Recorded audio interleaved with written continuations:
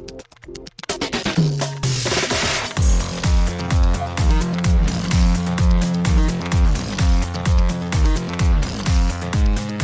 and welcome to Too Fast, Too Forever. There's all kinds of family, we chose this one. This is episode 105. It's a mad, mad, mad, mad world from 1963. I'm Joey Lewandowski. I'm Joe too, and this episode is brought to you by Volkswagen. They've got you covered. At Volkswagen, they believe in being confident in your Volkswagen is everything, and right now, that means having coverage you can count on. Now standard on most of their 2020 and 2021 vehicles, their suite of products and services is committed to you that Volkswagen is the smart choice. Shout out Volkswagen. Shout out Volkswagen indeed. Well, we are talking about a very long movie that features a Volkswagen in it. Yes. After the break, we'll be joined by our very own Mad Mad Mike Manzi. Yes, that's true.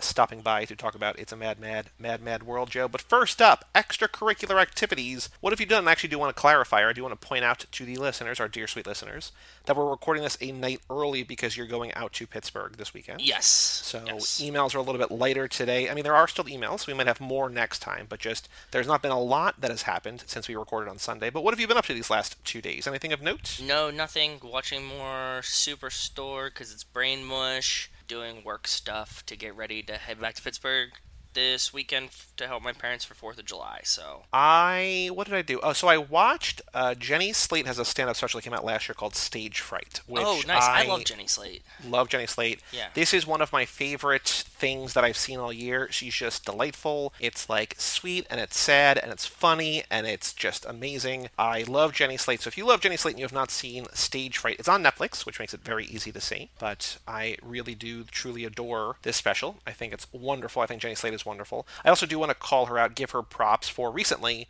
she stepped down from Big Mouth. Did you hear about this? No, what happened? So she was voicing a black character on Big Mouth, whose Okay. mom was a white Jewish woman, Mm-hmm. and she thought that since she was half Jewish and she thought that she could bring a character, but, she realized that she should not be voicing this character, and so this past week she stepped down. She said, I can't do it anymore. I love the character, I love the show, but I don't feel right voicing this character, so she stepped down. Kristen Bell stepped down from a voice on the new show Central Park, which is the show that the Bob's Burgers guy created. It's a musical, I think, on Apple TV+.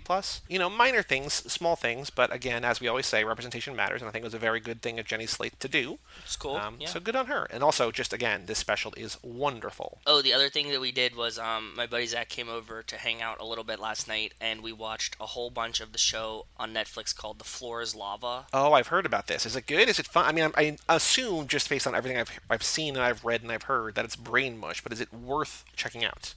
It's fun. It's just like background noise, and it's exactly what it is. Like the game that you play as kids called The Floor is Lava. Like you can't fall into the thing, except they made it like actual water, and like if you fall in, you just try to get people to the other side.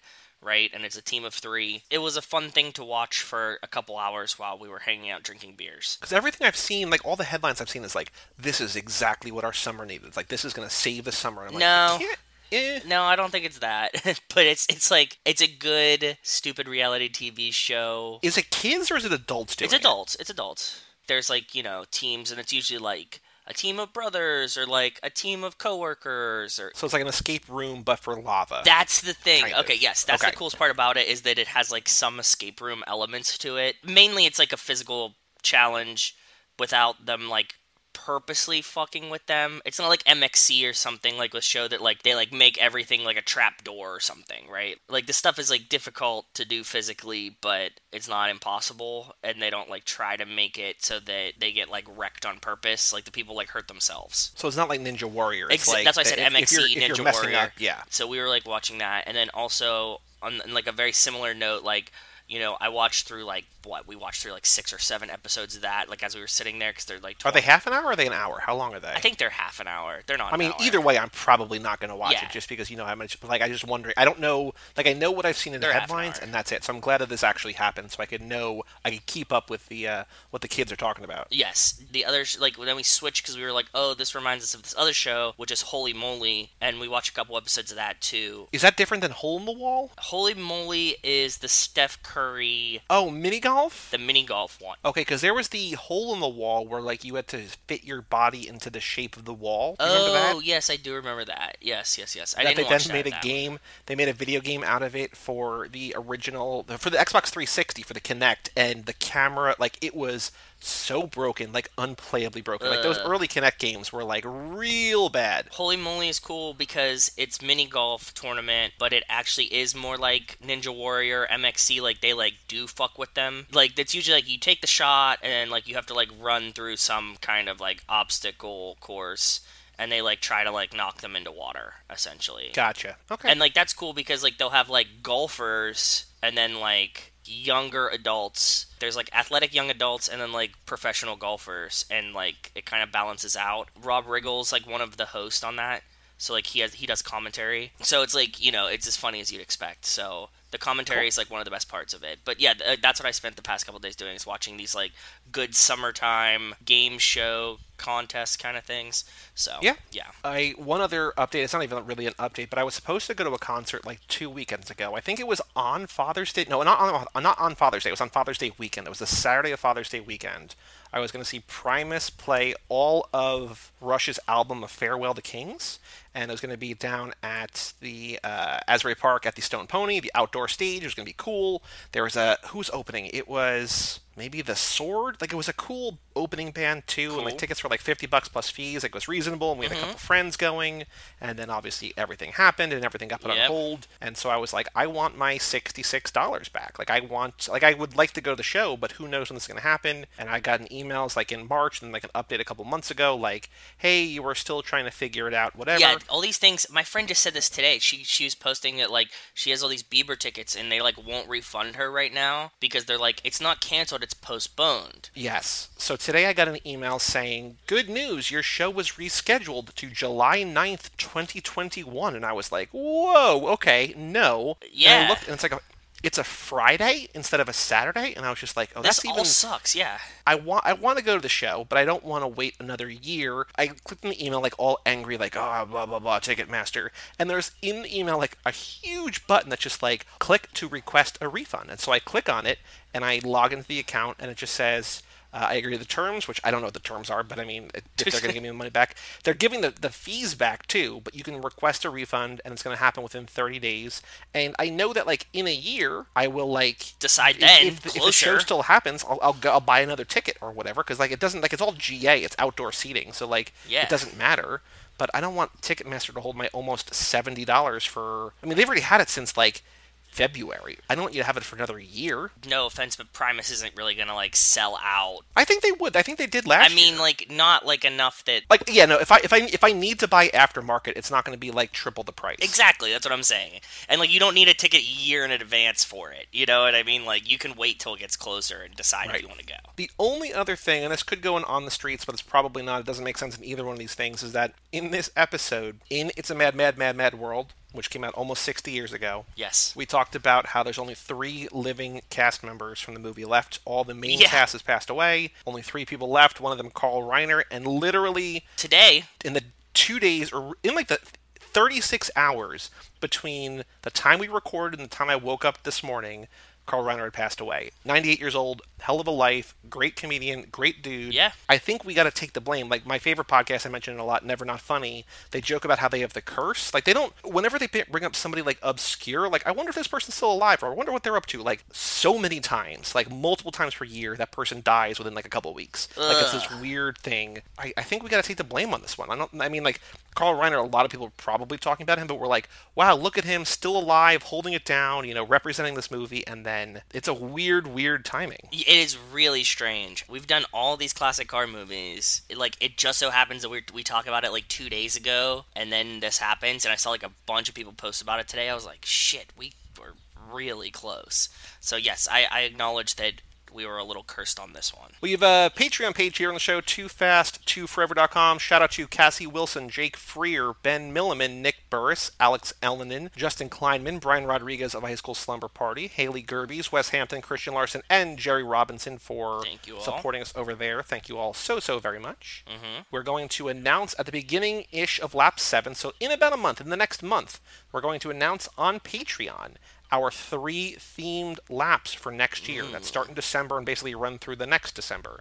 So if you are at the $10 a month tier, you get to pick one thing for each lap. So if you're not a Patreon member yet, you can even just sign up for $1 and get access to the Fast and Furious Minute document, Fast and Furious quiz that we're building, everything over there, early access to episodes, plus, of course, our undying love and affection, plus merch. We're doing more merch stuff that we're planning. True. So all at toofast2forever.com. But thank you all for supporting us over there. Oh, also, by the way, reminder, vote on the Fast and Furious Hall of Fame, the Too Fast, Too Forever Hall of Fame. I sent out an email blast today. We got we got a couple more since I said to you that we got like 6. So we got like 8 responses today, which was amazing. Like basically in a couple hours, because we have a smaller but dedicated listenership, and they all want to vote, and so we had a bunch of people vote. I was very excited about it. So that is awesome. Again, cageclub.me/bracket vote on the Fast and Furious Hall of Fame. Thank you so much. Yes, thank you. We also have an email address, family@cageclub.me. And Joe, we have 3 emails today. Okay. Well, there's one email that I'm going to do quickly, and then we opened a can of worms,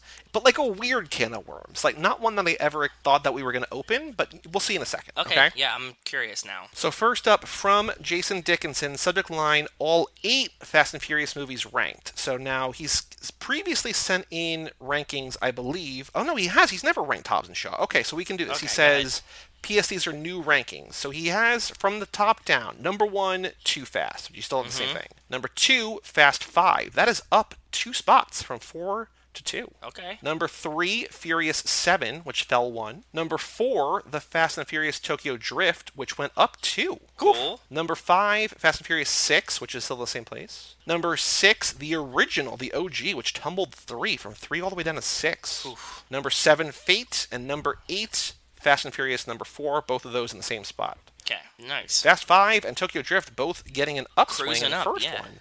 The first one taking a tumble down. But cool, thank you, Jason, for sending that in. If you have not yet sent in your rankings, email family@cageclub. If you want to update them, whatever you want to do, you know how to get in touch with us. True. Next email from Jerry Robinson, subject line, Sizzler. What up, Jerry? I hope he's going to talk about... I dropped Sizzler because I know we have some fans in California, and that's like the equivalency of Ponderosa and... Well, there's also Sizzler in Florida, too. Was it like Bourdain or like... one of the like Vice cooking shows? I think somebody took Bourdain to Sizzler as like this is something that we did as kids and like brought him there. It was either Bourdain or like somebody like on a Vice show that is very Bourdain-ish. We will have to see. I didn't read this whole email. I just read part of it and I saw... Okay, but here we go. Okay. Hey, fellas. Hope all is well, especially on your end, Joe, too. I'm happy your father's doing well and sorry for the loss of the dog. So thank you, brother. We appreciate it. He's doing good. That's why I'm heading back there tomorrow, so I'll see him soon, too. He says, Ileana, his girlfriend, is very adamant about Friends. Like, that's one of her favorite shows of all time and has watched it repeatedly. Even I watched a few episodes with her, which I liked, but wouldn't get deep into it like she did. We did do a Warner Brothers tour earlier this year, and we did get to have coffee there based off the cafe from the show. It sends a picture of him and Ileana at the Central Perk pop-up shop. That's cool. So, you know the picture of the coffee cup that's in the diner? You know what I mean? The iconic picture of the coffee cup? No. It's kind of like pop art kind of feel to it. Oh, like yes. Yeah. Okay, that is done by an artist named, I think his name is Burton Morris. Burton Morris is from Pittsburgh, and my parents have met him a bunch of times, and he's actually done like cool Pittsburgh sports themed ones, like in the same stylings. So I have like an autographed Burton Morris like Penguins picture hanging in my house right here that's like right next to my head right now. So how cool was that, right? I do like that there's certain places, like Pittsburgh is one of them, I think Alaska, like Kate Hudson, like whenever you talk to someone who's from that place, they're like, oh, let me explain everyone who's ever been from my city. Yes, like, yeah. Kate's always like, oh, that person's from Alaska. It's like, nobody asked, but cool, got it. Thank you. Well, Pittsburgh is more specific, and we had, you know, Keith Haring, and we had Andy Warhol.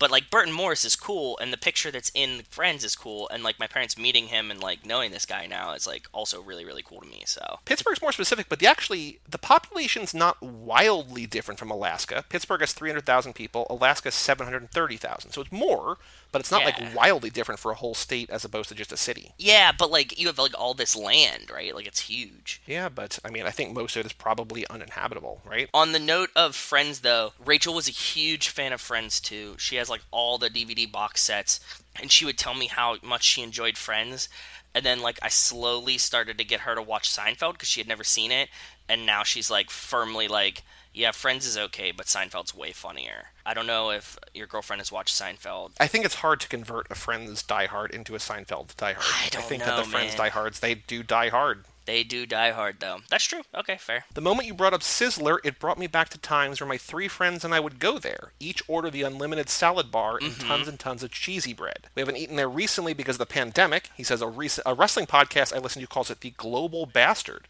which I like. That's cool. I like that. He says, now I'm hungry from typing, gonna grab some food. Stay fast, stay safe, and don't be last. Don't be last. Thank you, Jerry. I'm glad I made you think of Sizzler. Yeah. Last email from Alex Ellenin, subject line, rock the vote replacements, which I don't know if people have noticed. I've stopped doing. Like, I check it every time, I just don't mention it. If there's Yeah, no news, I that don't was the mention whole. it. That was the conclusion we came to. Is that like you Yes. check it, but like we only report it, and instead of being like, "Hey, we're looking," there's nothing. We just skip it unless there is Yep. something. I think it was Alex's idea, so he's got more ideas for how to replace that. So he Cool. says, and again, this is the can of worms that I mentioned earlier. Just watch an episode of Friends and provide a 10-word review of the episode, or just any fast connections and just a yes or no, no elaboration.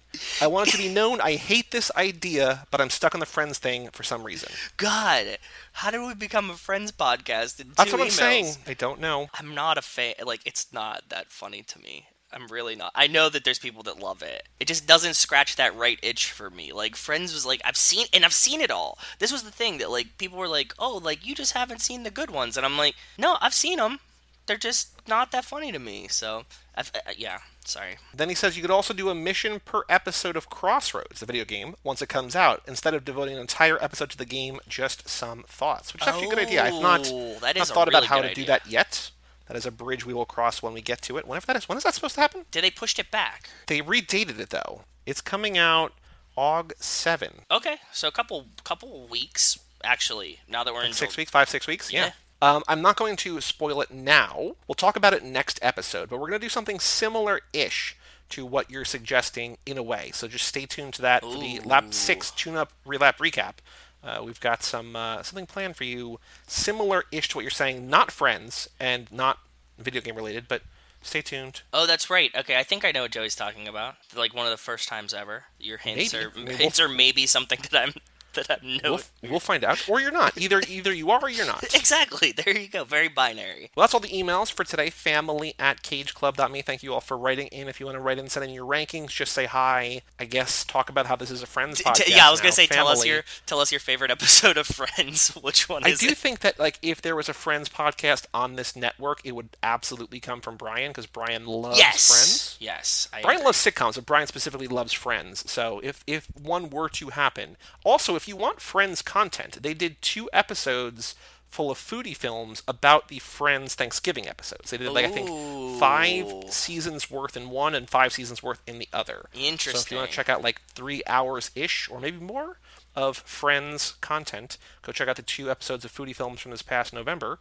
And they talked about the Friends Thanksgiving episodes. That makes sense. That's cool. On the streets, Joe, any Fast and Furious news in the last 2 days that you have seen? No, none. There's a thing here on We Are the Mighty, 5 perks to a Jocko and The Rock presidential ticket.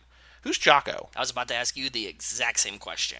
Jocko Willink. I don't know who that is. He was on Joe Rogan's podcast as a guest, though. Let's see. Who's Jocko Willink? Oh, he's a retired officer of the Navy who is a former Navy SEAL. He's a podcaster and an author. Okay. Okay. Oh, this is just a bunch of jokes. Here's the 5 things. The Oval Office will be renamed the Presidential Octagon. Entire news segments will be dedicated to discerning facial expressions and sighs from both candidates.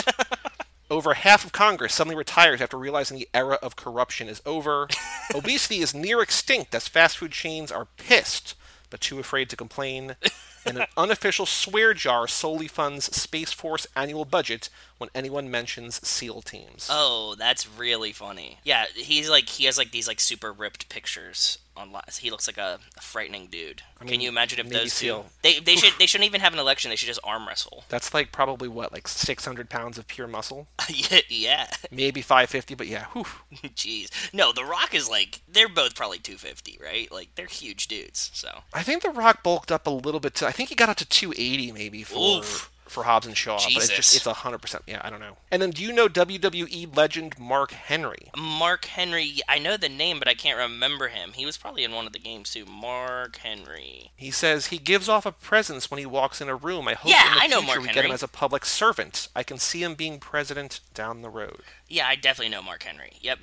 I remember Mark Henry. I think he's still like in some of the like wrestling stuffs, but wow, I haven't thought about Mark Henry in a while. Well, now you have. Now I have. That's true. That's all the news that's fit to print for today. Again, sometime soon, I would imagine, although I don't know, it feels like nobody is doing anything with good reason, but I feel like there could still be promotion of stuff, right? Like, Yeah. as they push Mulan back, as they push Wonder Woman back, they're not putting out new stuff. They're not putting out just everything that's on hold is on hold. It's just like I guess they're worried, rightfully so. I don't know. But Yeah. give me another trailer. Give me some posters. Give me something. Exactly. That's what I want. All right, Joe, the final thing to do before we take a break and bring in Mad Mike Manzi is the Fast and Furious minute Ooh. 71, a minute I called, quote, "You want ass? Why don't you hit Hollywood Boulevard?"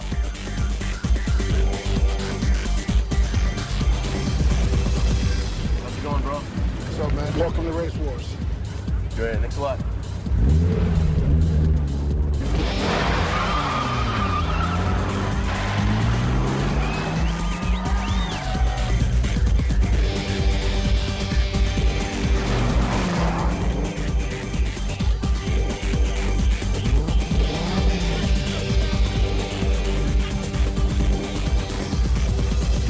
Baby! Hey, baby!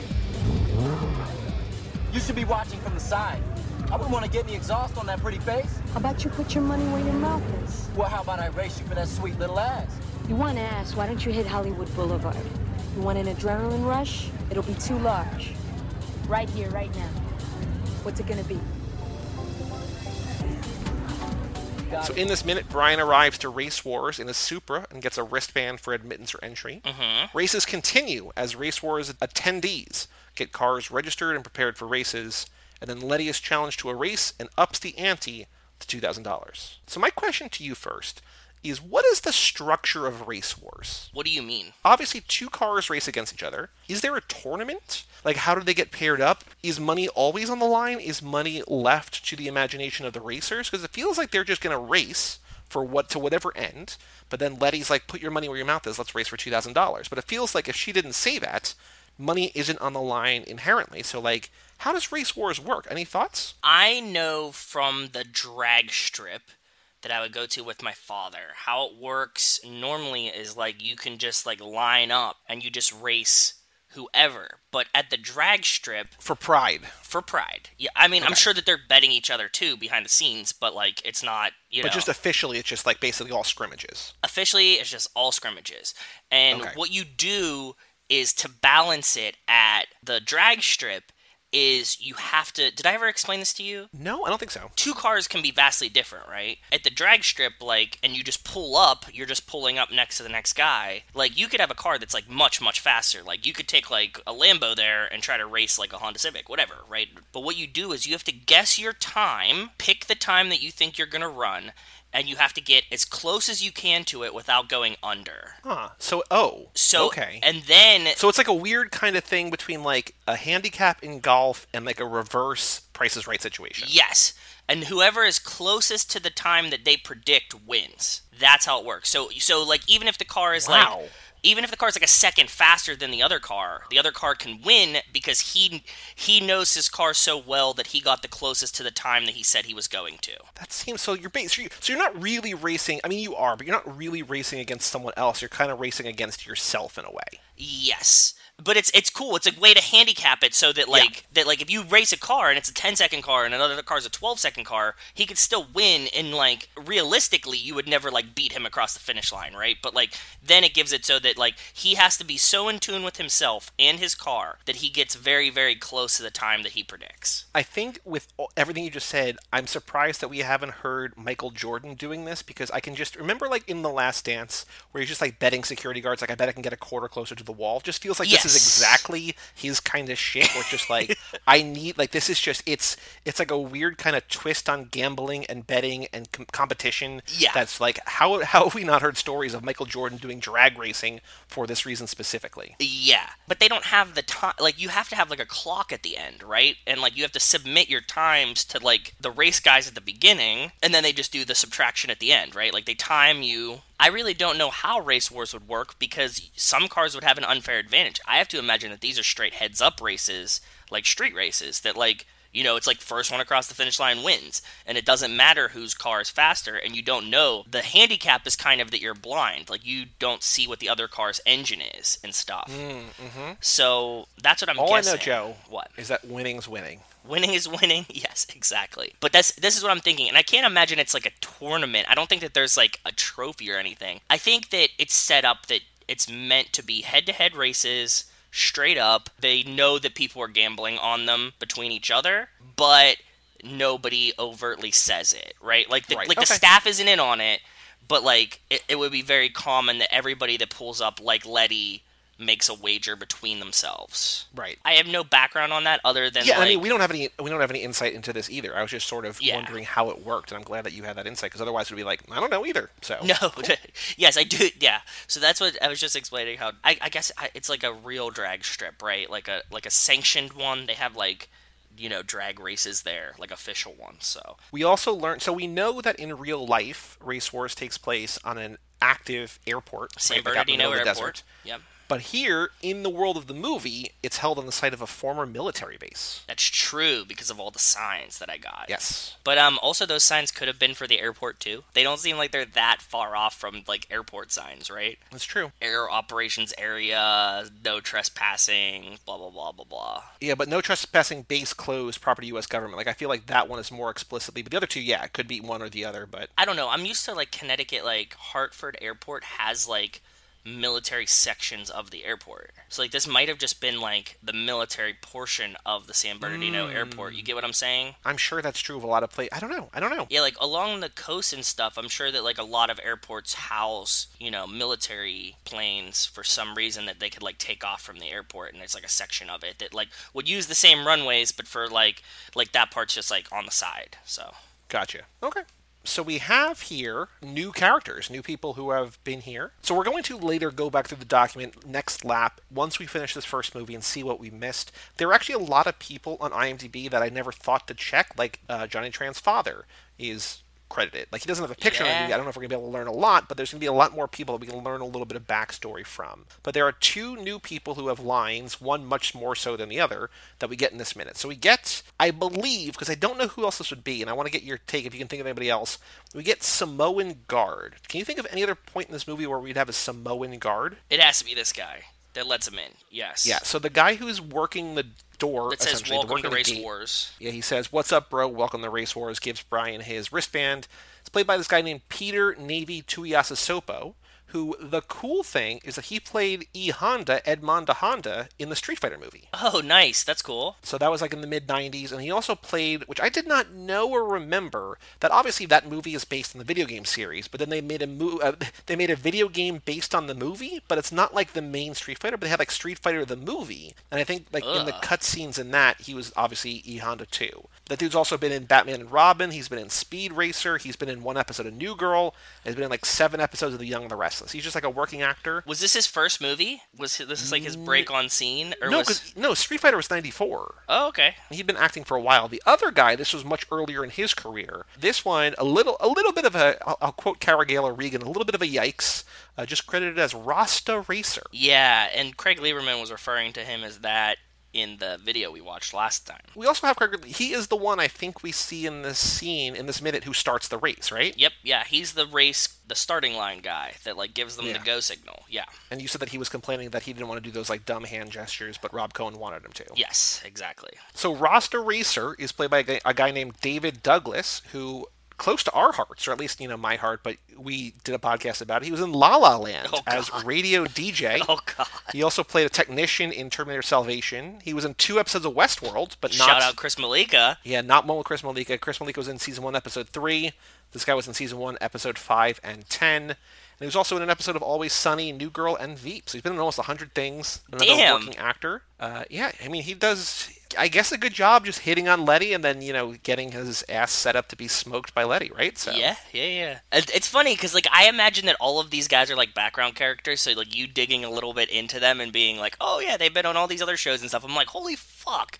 Can you imagine, like, how frustrating it would be for you to be, like, on, like, episodes of Westworld and stuff, and people are like, oh, dude, you're the guy from Fast and the Furious. And you're like, I had, like, one line in, like, the background of Fast and the Furious. You didn't watch, like, the 2 episodes of, or, like, La La Land? Like, that won a fucking Oscar, dude. Like, what do you... I mean, it was Best Picture winner for about 15 minutes. Not even 3 minutes, maybe. Yeah, that's what I'm saying. But, like, still, you'd be like, I was in, like, an almost Oscar-winning movie for Best Picture, and you're like, you were in Fast and the Furious? Like, god damn it. Yeah. The only other thing that I have really of note, and then I want to go to the cars and see if there's anything of note in the cars, so I know you have a bunch of information there, is that I was reminded of My Cousin Vinny, where, how do I know that's not a bunch of ones with a 20 wrapped around it? Like, these people are just flashing $2,000. It's like, two grad.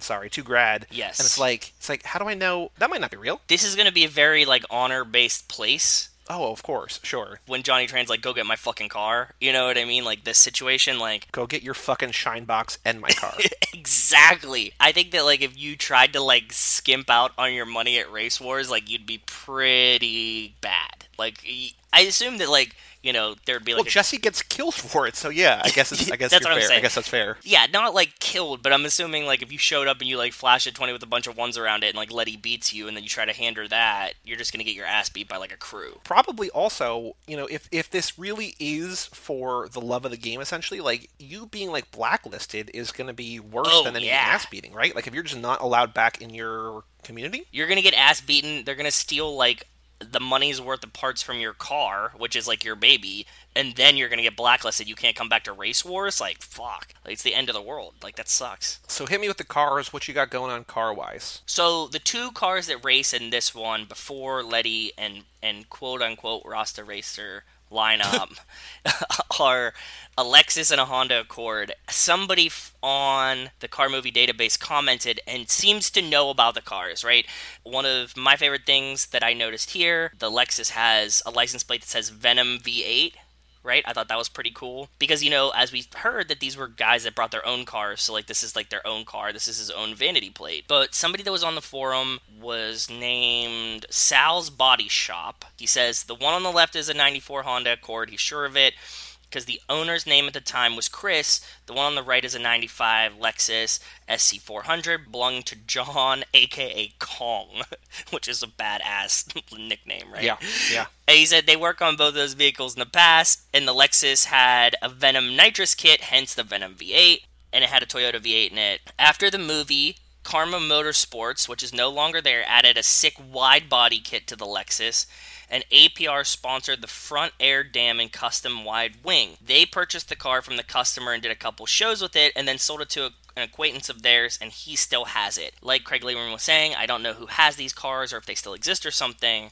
As of whenever this was posted, this guy says that his friend still has the car, which would be pretty neat to have. So that was my, like, big takeaway from this, which I thought was a very interesting little tidbit. And then the Nissan, the 240 SX, that's Letty's car, right? Yeah. That's Letty's car. With soap number 207 on it. Yeah. Any other notes, any other thoughts, any other tidbits that you found in the Fast and Furious Minute? We have a lot of possible questions here. We're not going to do 5. We have 5 written down. You have 5 written down? Damn, I didn't even look yet. Okay. The funny thing to me was they had... The only other funny thing that I noticed in this is that they had 2 bottles of washer fluid hanging from the fence as Brian pulls up. Why did they have washer fluid hanging there? Like, it's like literally hanging from the fence, so, like, I was like, that's strange. Maybe you could it's buy there it for, like, if you come in with a soap number on your car already from last time, they just cleaned it off? But why would you hang it to the fence and not set it on the ground? I couldn't tell you. Exactly, that's what I'm saying. So it was just like, or like you buy it as you walk in, like, oh man, like, fuck, I needed washer fluid. Can I have that one off the fence? You're like, what?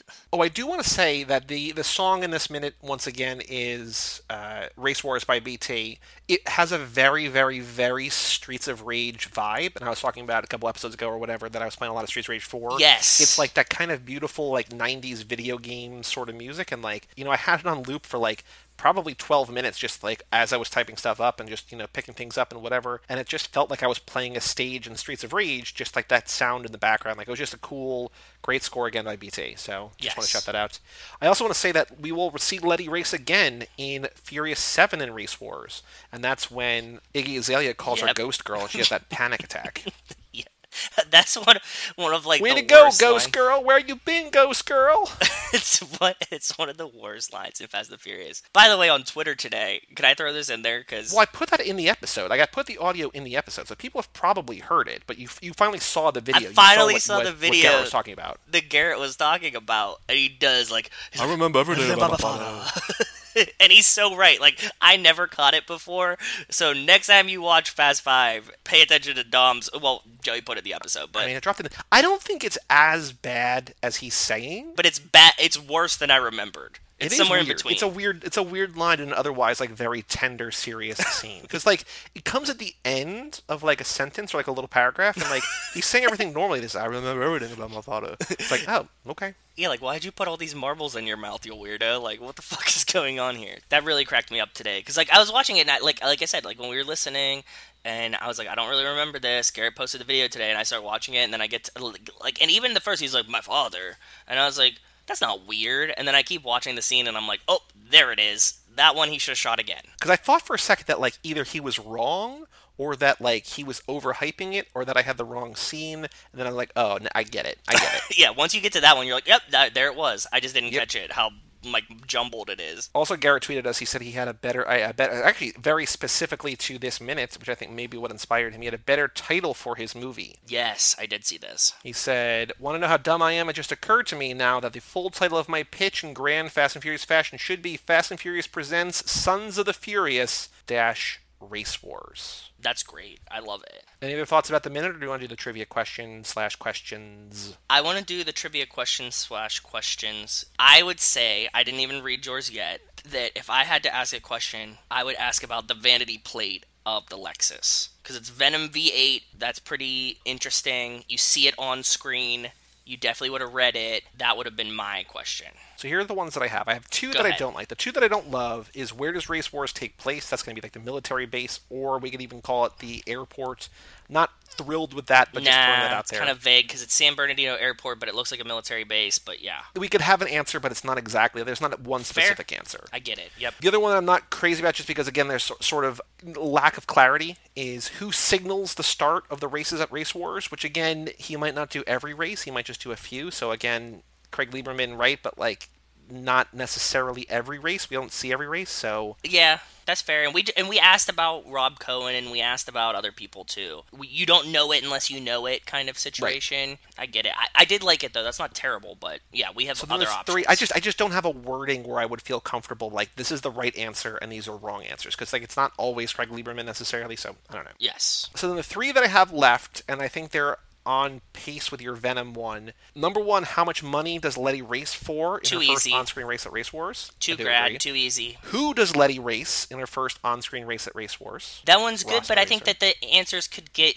like, because he's not named, right? So, like, I like your last one. I like this one. What number is Letty's car? I love this one. So we'll do that. We'll do it's 207, right? 207? No, I don't like that. I want like 207, 209, 201. You want to make it really hard. Yes! Okay, so 201, 204, 207, 209. Or no, 507. Well, I feel like if there's 207s, it tips off to that it's 07. Okay. Unless we want to change it to like 104, 204, 207, 507. But even then, it's like there's two 200s, there's 207s. Yeah, this is really hard. Okay, cool. I like that. I was just looking at it, and I was trying to, like, you even have the answer bolded, and I'm like, what's the answer? My original one that Joe said no to, that I didn't vocalize, was 107, 207, 307, 407. Yeah. W Disney. What number is Letty's car at Race Wars in minute 71? You want ass? Why don't you hit Hollywood Boulevard? 207. Yes. Oof. Brutal. Any other thoughts, or should we take a break and bring in Mad Mike Manzi? I think that's good, and that made me really... I sent it to my friends, and the only response I got was, fuck you. Oh, and actually, somebody got it right, 207. Wow. Okay. All right, let's take a break, and let's talk with Mike Manzi about It's a Mad World.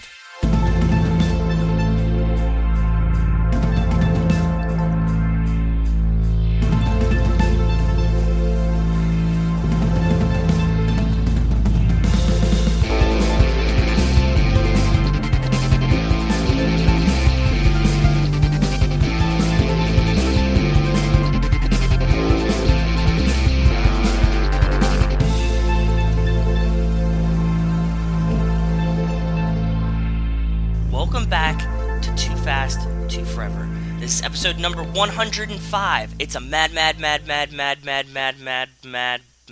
world. This episode is brought to you by Volkswagen. And if you run out of gas, it's easy to push. See? They think of everything. Getting a Volkswagen to the side of the road is a pushover. Shout out Volkswagen. Shout out Volkswagen, indeed. Well, here we are to talk about It's a Mad, four mads. Four Is Mad there 4? World. I didn't know how many there were, so I just kept going till... Well, they wanted to do 5. He was in the IMDb trivia. It says that this movie started out as called Where But in America, because that's kind of what they talk about, kind of some thematic stuff. And then they changed the name to One Damn Thing After Another, then just It's a Mad World. And then as they were making the movie, as production went on, they kept adding mads. The director, Stanley Kramer. Yeah, because I thought it was Stanley Kubrick for a minute when I was like looking up the movie, but it's Stanley Kramer. I read it as Stanley Tucci. Sorry, Oh. I'm not supposed to talk yet. Both Stanley of us. Kramer and writer William Rose kept adding mads as time went on, and then eventually they wanted to add a 5th mad. They said that's too many, but then later he regretted not adding a 5th mad, which I think is kind of funny. That is funny. So you heard his voice preemptively there. Joining us today to talk about It's a Mad World, we have Mad Mike Manzi. Hello, Mad Nice. Mike Meister Manzi. Hello, Joes. Thanks for having me back. Boy, I think we need to end. I'm already exhausted, and we're a minute into recording this I back know. half. 2 minutes repetition. Okay, so today's a special day. I think we What? do the back half now before we do the front half, so I don't know if we tease this, but today is Friday, July 3rd. Okay. Today on the podcast network, it is unofficially or officially Mike Manzi Day, because there is not Get one. ready for an adventure. There's not 2. There's not 3. There's not 4. But there are 5 podcast episodes out today with Mike Manzi on them. Mike. We've got Mike World. Yes. We've got this very fine podcast. We've got our 2 TomTom clubs. We've got the Tom Cruise films ranked. And we have, what did we just record? Larry Crown on Hanks for the Memories. That's right. We also have Brian High School Slumber Party Rodriguez. Mike joined for, what was that movie you joined with Charlie Talbert? Oh, 3 o'clock high? 3 O'Clock High. And then, of Nice. course, because it's the Appropriate. third of the month, we have Third Time's a Charm. Mike, what's your Third Time's a Charm episode today? It is The Search for Spock, Star Trek 3. So 5 Mike Manzi podcasts in one day. Amazing. Get it while it's hot. Yeah. Too much Mike, it should be called. No. You should reach out to Nico and Kevo. I don't know if they have recorded it yet, but now they're doing bonus episodes on Friday too, and there is a HTML episode coming out today too about Star Wars Clone Wars. So I've seen 85% of it. Maybe I think could they're in just jump season in at the end. 4 by now, but I don't know. I do not know. But anyway, I wanted to call special attention because we did not call attention to Thank it you. on Cruise Club because it was before. And actually, we did. That was the inspiration for it. But we did not on Hanks because we're not good at it. And then I don't know. I'm sure Brian's going to mention at some point in Slumber Party, and I don't know if you did on yours, but I want to call special attention that if you can't get enough Mike, today's the day. Today's the day. Amazing. I never thought it would be possible. As but though a here we 3.5 hour long movie was not enough, now I we know. have 5 episodes with the Mikester today. I feel a little guilty. I don't know if I'm responsible for all of us watching the extended cut. I was going to do it. I watched the extended cuts of everything for this because it's like Joey and I were talking about it. What movie did we just do, The Joey? And we're- Blues Brothers. Yeah, the Blues Brothers, and we're like, what's an extra 15 minutes when you're already 2 hours deep? Well, this is an extra 40 minutes when you're already 2 hours and 40 minutes deep. Like Yes. it's a lot of extra footage, and it's also bizarre. Not- So this movie, and Mike, you might have a little bit more insight into this. This movie was envisioned as the Roadshow. It was released as the Roadshow. There was like a 3.5 hour version, Ugh, and then as they converted it to home video, it got condensed, mangled, and lost some footage. But then as time went on, they refound footage. And so it basically went from being like 2.5 and like a 245, and there's like a 310. And what's on Blu-ray and what's on the Criterion Channel streaming is a 3 hour and 17-minute version, which we all watched, which is a lot. It's not all video. Sometimes they just have audio that they play under still images. And all the video that they do have isn't even pristine condition. It's like some of it is cropped weird, some of it is like discolored. The audio is kind of mangled, but like Yeah, poor Buster Keaton. Like I an know. entire scene. I know. Apparently it's as close to the original version of the Roadshow, the version that they showed in theaters, as we can get. because that's just what they have. That's great. That's what I always try to watch as well. When we were in college studying film and stuff, like I was a huge fan of Metropolis, and I think like over the course of like a decade, they found like so much additional footage over the years. They ended up releasing like 5 versions of it, and like because they just keep adding on to it, like every piece that they find until they can make like as complete a version as possible. So that's why I loved to watch this version, because I love seeing it mix and match and put back together again. It's kind of fun. It's kind of an interesting feel. That's what I thought too. Like I was worried that it was like taking me out of it, but I kind of liked how jumbled it felt as like a roadshow kind of version. So it didn't bother me too much. If you're gonna watch this movie, just suck it up and watch the 3 hour and 17 version. Brian Rodriguez and I have come across this before, actually, on Third Time's a Charm. I think it was in like one of the Prom Night movies, or maybe it was even in one of the Slumber Party Massacre sequels, where there were drastic cuts for home video or for television, and then we were watching the restored versions, and it would go from HD to basically 420p and then back again, back and forth and stuff, cut to VHS and then back to Blu-ray. I love when that happens. We were watching like Blackenstein for Film Club one week, and that one did like the same thing. Like they found like some extended footage, and it would just like be all wacky because they found it on some weird tape, and I like that too. Mike mentioned Metropolis earlier. Like, it's news, like, oh, they found 3 new frames of Metropolis. Like, they're going to splice in. It's just like, yeah. It's a movie that's almost 100 years old. It's probably, like 93-ish? Because it's like 1927 or something. It's crazy old. Like, it's really, really old. Yeah, and I mean, there are just, like, hundreds of films that are just lost to the sands of time. Like London After Midnight, this Todd Browning horror film, is, like, one of the most iconic photos of, like, this guy in a top hat with, like, sharp shark teeth, like, smiling. And it's just, like, this classic lost film. There's no footage of it. He eventually remade it, but it's just not the same, Yeah. So, like, so much film history is just gone. This movie, and I'm glad you said that, this movie really kind of cemented that for me, that a couple of years ago, do you remember there was like a fire at the Warner Brothers archive, and it lost all these like all this audio that they had captured, right? Like all these like old, and like artists that like people didn't really know. The most popular stuff in the world has been pretty much preserved as best as it can, but like there's a lot of stuff in there that was where it lived, and now it's gone forever. And watching this, and like even a movie that is as well known as this, that's as beloved as this, that is had the chance for the Criterion Collection to try to salvage it and save it and preserve it, it's still not like great. Like 80% of this is great, but like 40 minutes of the movie is, I don't want to say unwatchable, but like compared to like the beautiful restoration of the rest, is like basically unwatchable. It turns into Grindhouse. Yeah. Is essentially like what happens. You totally it's like my nail reference. It. Yep. And watching it this time, I'm like, this is why we should try like our very best to preserve art for as long as we can, like whatever it is, because once it's gone forever. And even if it's not a thing that like people are going to love, like somebody's going to love it, right? So something just for do everyone. your best to keep it out there. If people have not seen this movie, if they don't have 3.5 hours to sit down and watch this movie, in the opening scene, Jimmy Durante. So basically, there's like, I don't know, hundreds of people in this movie, like every comedic actor except for Charlie Chaplin, essentially. Yeah, the most famous people still alive and kicking, I guess. I mean, these guys were still working when I was a kid. Like, I recognized them from old age, so it's always great to see them midlife like this too. It's hilarious. So Stanley Kramer was apparently just asking virtually everyone, like, hey, do you want to come do a scene in this? And a lot of people said no, but like they got obviously a ton of different people, and he was contacting so many people that other people started calling him and like volunteering and being like, why didn't you call me yet? And so he like brought people in like that. That's kind of cool, The only person actually. he did not reach out to is Charlie Chaplin, because he was in self-imposed exile in Switzerland and was so rich that like no amount of money would bring him out, so he's not in this. I don't know if he was around yet, but Jerry Lewis seemed conspicuously absent, even though Don Knotts feels like a stand-in for him in this movie. But I don't know if he had a career yet even, so I don't know. There was one, like, Laurel and Hardy, whichever one of them died first, obviously was not in this movie, but then his partner was like, I vowed to never perform without my partner, so I'm not going to be in the movie, but somebody else wore the pork pie hat in their honor. So, like, there's, like, touches of people who aren't in here.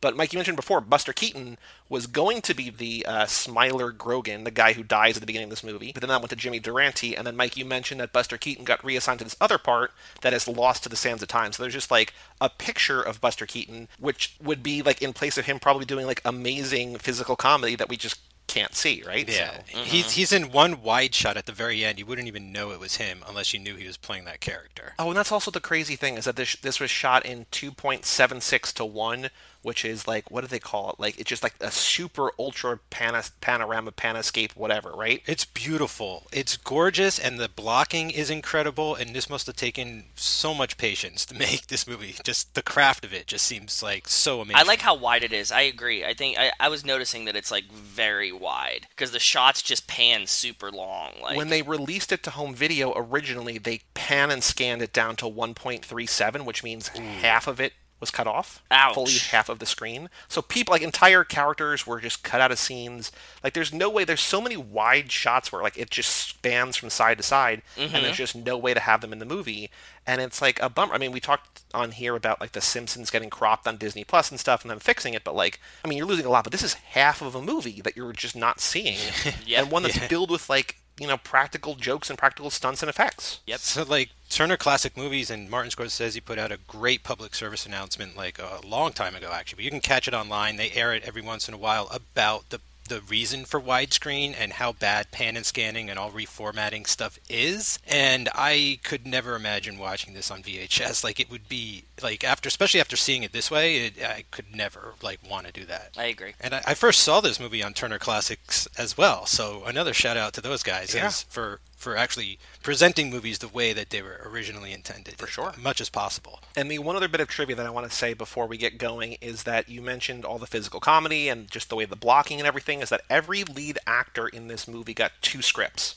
They got one of dialogue and one of the actions, because there was so much stuff happening, that's literal cool. things happening on screen, that they had an entire other screenplay that they were just like, hey, this is what you're supposed to be doing in the movie, which is just bananas. Like, I don't think, like, you don't do that. No, that's logistically genius, though. Who thinks of that? A genius mind, I guess, you know, but like, I couldn't imagine, like, that seems like something they should be doing with stuff like Star Wars, right? Where it's like, let's just focus on the dialogue here, and then we could really polish the action over here, and then we'll just, like, merge it together. It also seems like kind of like a Tommy Wiseau kind of idea, where, like, this could have gone really horribly if, like, they wouldn't have, like, had good actors and, like, they'd executed it well, right? Like, if you were like, okay, you get 2 scripts, but, like, one's what you're doing and one's the dialogue, and they're like, Like, Tommy hands you a script, and you're like, Tommy, there's no dialogue. Yeah, it's just action. Yeah. Just do it. So what this movie is about, for a movie that is 3.5 hours long, it's wildly simple. Is that at the very beginning of the movie, Smiler Grogan dies. He's in a car crash, as we've seen time and again on this lap. A car goes over a cliff, Immediately, lying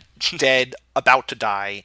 And this group of 5 dudes, in a group of 8 people in total, 2 wives and a mother-in-law, the 5 dudes run down to see what's going on, and he says before he dies, I buried $350,000 200 miles from here. It's under the Big W. And then he dies. Like, he tells roughly where it is in this park. Look under the Big W. The next 3 hours and 15 minutes, or no, actually not, because there's like a 7-minute credit sequence, which is amazing to open the movie. So the next, like, 3 hours is them getting to Southern California to find the money.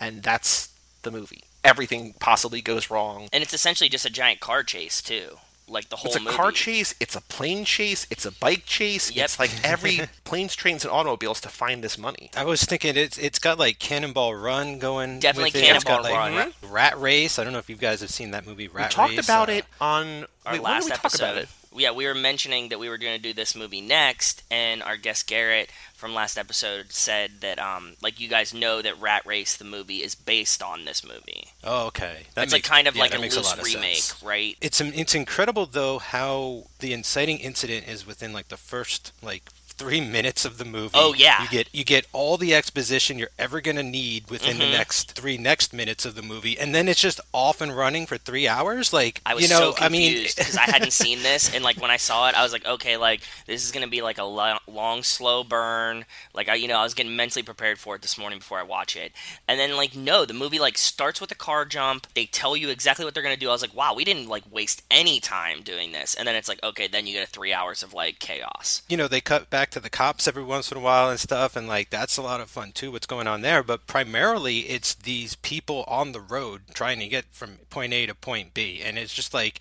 stripping everything else away. Look how much you can do with something with such a small idea. I was just like amazed every sequence with where the movie was going and what the bits and things like that they figured out to do. Is just like the escalation is just incredible in this movie. Because what was crazy to me is that it reminded me, Joe, of our Hobbs and Shaw episode. We just talked about it with Garrett, but like with half an hour left in the movie, 35 minutes left in the movie, they have the money in their hands, and I'm like, how the hell is this movie not over? Like you just, I and then agree. there's still I another thought the 30 same minutes. thing. Yeah, I like when they got to like when they start seeing and figuring out where the W is, right? I paused the movie to be like, how much time do I have left? And when they get to the park and see the W at the beginning, there's 45 minutes of this movie left.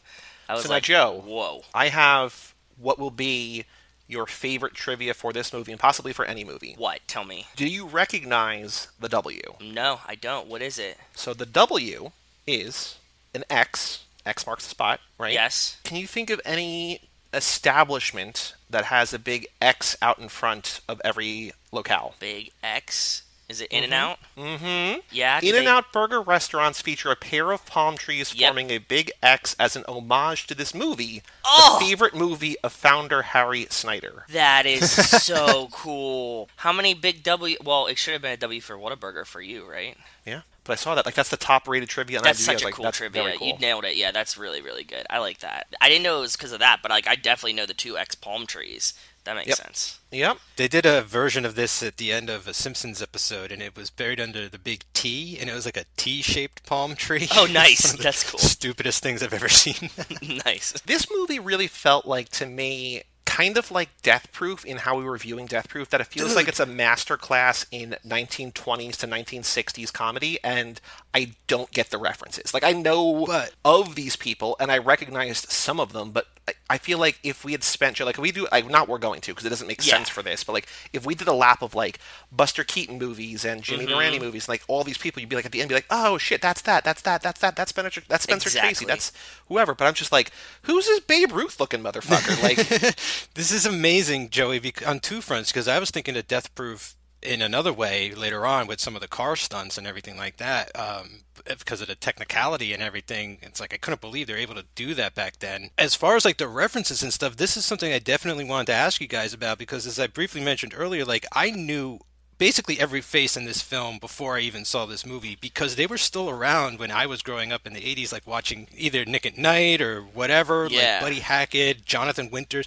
Like Spencer Tracy is in one of my all-time favorite movies, Inherit the Wind. I mean, he was in Father of the Bride. Like, he's in tons of great stuff, but like Sid Caesar and all these guys, Milton Berle, Uncle Milton and all this, like I had these references, like, and it was like so weird to me as a little kid to like get a lot of what was going on. Like I felt like I was in on something and I wasn't sure what yet, but like I was really curious if you guys like lost, if it mattered, or if you're like not at all, any of that kind of stuff, because I mean, you know, Mickey Rooney, obviously you guys know him, so like but he's like, in a lot but of I wouldn't even say obviously, like I know of him, and I think I only know of him specifically now because as everything is being like retroactively pulled from things, like I've heard about him in Breakfast at Tiffany's like 5 different places in the last month. Like his portrayal of an Asian man in Breakfast at Tiffany's, like I recognized his face, but like I don't know, I couldn't name a movie he's been in. Like I know of these people, like these are all huge names. I agree with you. I don't really know these people. Like I recognized like some of their faces, like everybody looked vaguely familiar to me. I couldn't have picked out anyone in the movie besides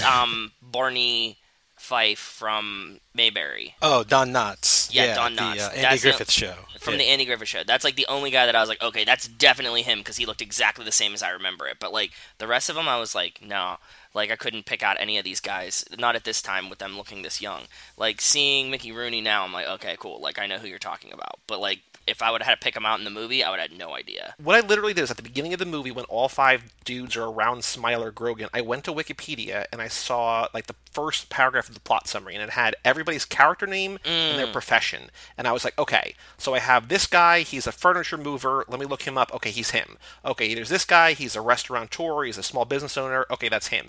And like I literally went and I was like, I know all these people now, I'm putting a face to the name, but without doing that, I don't know that I would have recognized. It didn't matter to me. It didn't matter though. You're right. That's the main point of what we were trying to get to here, considering what Mike was saying. Just like it didn't matter. The movie's still fun, right? Like definitely wish I would have gotten some of the like background stuff because I think that there's a lot of Easter eggs in it that I'm not getting.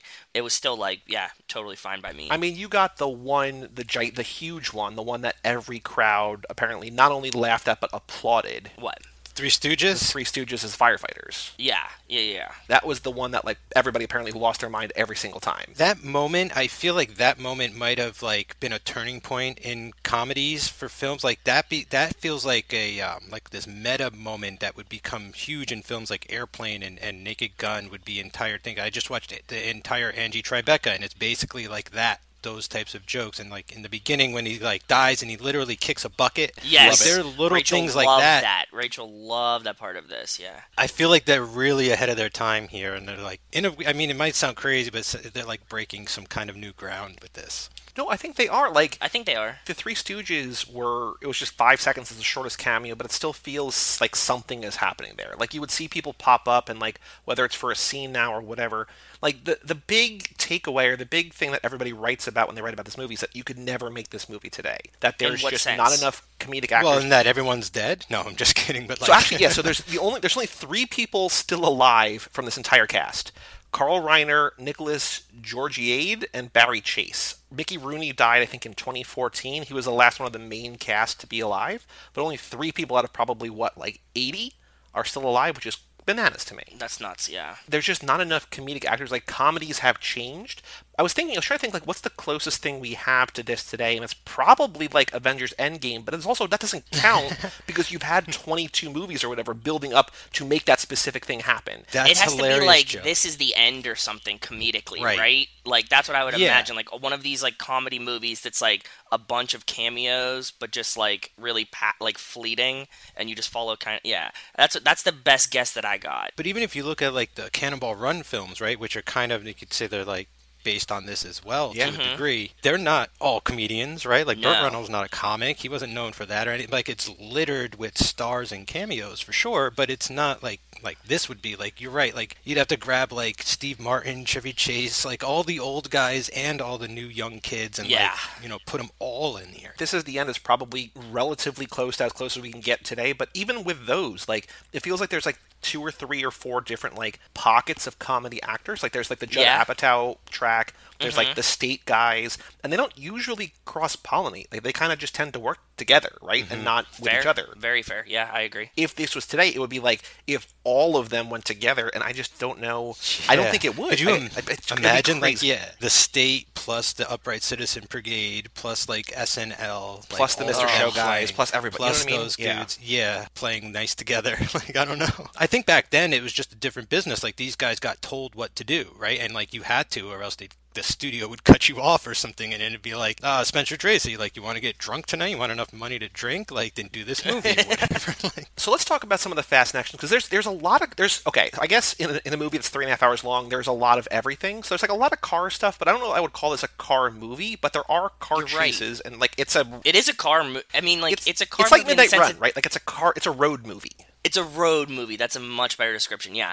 I was like watching it and I was like, there's a ton of car stunts. They wreck a ton of cars. They do a ton of like interesting things with cars. And it is a road movie the whole time, but like it doesn't feel like a car movie. You know what I mean? So I feel like it started off that way, right? And then it just kind of evolves. They get into airplanes, and I guess there's no actual boat chase or anything, but there's a lot of planes and... Well, the one car kind of becomes a boat. Yeah. Yeah, exactly. I mean, it becomes a foot chase at some point as well. So it's just like I just thought of it as like a race film almost. Yeah, I mean, it's like Rat Race is this, but like not good. I mean, I haven't seen Rat Race in a while. I remember loving it when I was 10. I don't know that I would like it today. It's fine. It's good brain mush. Rachel and I, it was funny that we were talking about watching this movie because like I mentioned it on the last episode too, like 2 or 3 weeks ago we were like drunk and Rachel was like, I got a real hankering to watch Rat Race. And like it was like a very strange thing, and it was on Amazon Prime, so we were watching that like a couple weeks ago, and I had no idea that it was like, very similar to this movie, or it was a homage to this movie. I mean, watch it again. It's funny. Like, it's fine to put on in the background. A good Saturday afternoon movie. It's nothing that you have to like go watch immediately. It's got some Smash Mouth there at the end, so you get your Smash Mouth finale. Well, actually, you know what? It's around the same time. It's a totally different thing. Rat Race is much closer, but it's also like Mystery Men at that time feels a little like this. We're just like, why are all these different weird people in this movie? I don't understand. Yeah, that's fair. Yeah, maybe it did something about. Maybe that's another thing. Like this movie was like, oh, look at how many like different actors we can get from across the different studios or whatever. Is like, who would have ever imagined you'd see this guy act with that guy, and like that could have even been like a new thing too, where it's like, oh shit, now like, yeah, what is keeping these guys apart in the same film from now on? And you know what I mean? And like maybe it opened a door to create more interesting and elaborate ensemble movies. I don't know. Yes, I mean this movie probably influenced everything in like both very obvious and very subtle ways, right? I agree. Yeah, it felt like that for sure. Probably pulling from like a million things like we'll never even realize too. Exactly. I'm sure. So let's talk Fast and Actions. There was one, I mean, the big one, Mike, you were mentioning before, that is just like the most crazy Fast and Action of all time, which came up again in another thing this lap as well. What? Tuna Connection. The Tuna Connection. Oh, yeah. Dude, the tuna factory robbery. Yeah, like once I heard that, I was like, motherfucker. Like this is like really it. They nailed it, right? Because I'm like watching this and I'm kind of like so preoccupied with like the physical humor of it and like all the gags and stuff that like I was like kind of losing track of the Fast Connections or like, you know, trying to watch to like consider what's happening. Once they said like they robbed a tuna factory, I was like, oh god, this is perfect. I perked up like immediately. But also I remember the first time watching this movie, I didn't catch that. Like this is only the third, I mean it's a 3.5 10 hours movie, of your life watching this movie. This is actually the third time I've seen it. So I saw like it on Turner Classics, so I saw like the original whatever cut was just the DVD cut. Years later I got the Criterion and I sat down and watched this extended cut and then rewatched it again for this time. We had another tuna movie that I had to look up because I couldn't remember, but remember My Cousin Vinny all starts with a tuna factory too, where or not tuna factory, starts with tuna when he robs the can, he steals the can of tuna from the gas station or from the rest stop or whatever, and then they get arrested and they think they're going to jail for robbing the tuna, but instead it's for murder. But like comedy car movies are tuna linked to the Fastiverse? I guess so. The first time I watched this movie, I didn't even know where the money came from. I totally missed wherever the fortune was from and buried, and I must have just tuned out at that moment. No pun intended. Tuned out for too much tuna.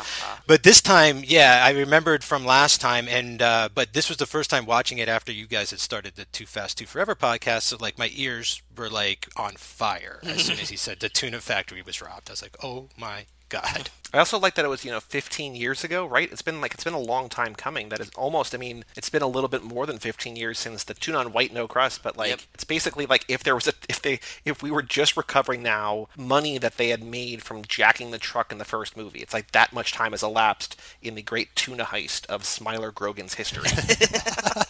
One of the great sequences in this movie is the service shop, the garage, like the gas station demolition. Oh, yeah. There's a Fast action in there that he's using the engine block as a weapon, which I think is, Dom uses a little bit he threatens to, right? He like grabs the chain. Jonathan Winters was accidentally left on stage and bound in black tape, and everyone else went to lunch, and they came back like an hour or two later, and they realized he couldn't even free his arms. And so in retaliation, he gave a 3-hour lecture on forced potty training, which I guess means he might have peed himself while they were gone. I don't know. That's kind of a weird, dark turn, but a great scene. Was it like comedic or like? I have no idea. That's all I got. I don't know. I didn't look further into it, but there's a. I feel like his character too gets the shaft the most in this movie as well. Like maybe things were just getting too real like during filming and they just were like treating him like they were treating his character, like not even realizing it. What other Fast Actions? Got a couple, but I've been talking a lot. So Joe, Mike, what other Fast Actions aside from the tuna factory? What'd you catch? I like the music when you first get to the police station and you see the assistant cop like go get the coffee and like everybody stops and they play like exotic music to sexualize her, and I was like, oh, that's very Fast and the Furious of them, like a Giselle like walking away moment, and it like slows down and you get like the shot from behind, and I was like, oh, that's pretty funny. My favorite Fast action comes at the end when they're all in the body cast at the end, and I so wanted somebody to flex out of it like so badly, like a paper mache body cast. Like I just wanted somebody to be like ugh and just do the Rock and just like break break it, but like sadly I didn't get that. Yeah, only The Rock can do that. But what we do get is we get the movie begins with somebody literally kicking the bucket, and it ends with a literal slip on a banana peel, which I was like, that is Yes. comedy from start to finish. Yeah. So I got one. What is I it? thought of Fast Nixon. When Buddy Hackett and Mickey Rooney are trying to land a plane. This is the Carl Reiner sequence, actually, and they're talking to the air traffic controller guys. Yeah. The one guy they bring in, they're like, forget about the brakes. Don't worry about the brakes. We got the longest runway ever. Like, you're not going to have to worry about it. You'll just gradually come to a halt. I didn't even and you'll think stop of on your that. own. The runway is so long. It won't even matter. You're so genius. That's perfect. I didn't even think of that one. But yes, they do mention the world's longest runway. Oh, man. Fast 6.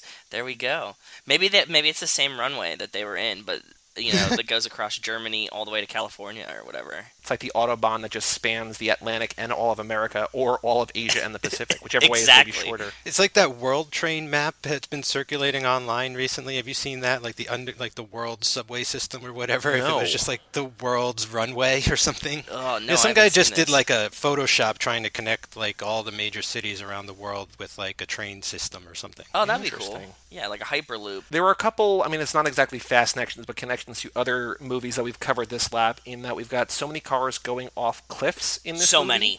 There's also, and we don't see the accident, but there's a tunnel that they approach, and I was like, ooh, Italian job. There's something happens in the tunnel, and like the car comes out missing a tire, like the whole tire comes out first, and the car comes out after. But I was thinking about the Italian job with the Italian mafia, just there, right, just ready to like kill people or like blow up cars by having the bulldozers parked there. And I was just like, there's a lot of cars blowing up or getting damaged or becoming road unworthy in similar ways in this movie. I liked all the car stunts in this, and I liked how many times they would go like up and down a hill, like in these old ass cars, like that don't have great suspensions. Like I was like, holy shit, they must have broken like a ton of these cars in this filming. Do you know how many that they like broke or like how much that this cost? No, they don't have that. No, unfortunately, I didn't have that on my DVD. I didn't dig deeper. Like I could always dig deeper in these movies, but I don't have it. Like there's like a lot of trivia on there, a lot of people references to performers and everything. I'm like, I don't really have the context. So no, because like when I was watching this, that was like one of my main things about this, because we always talk about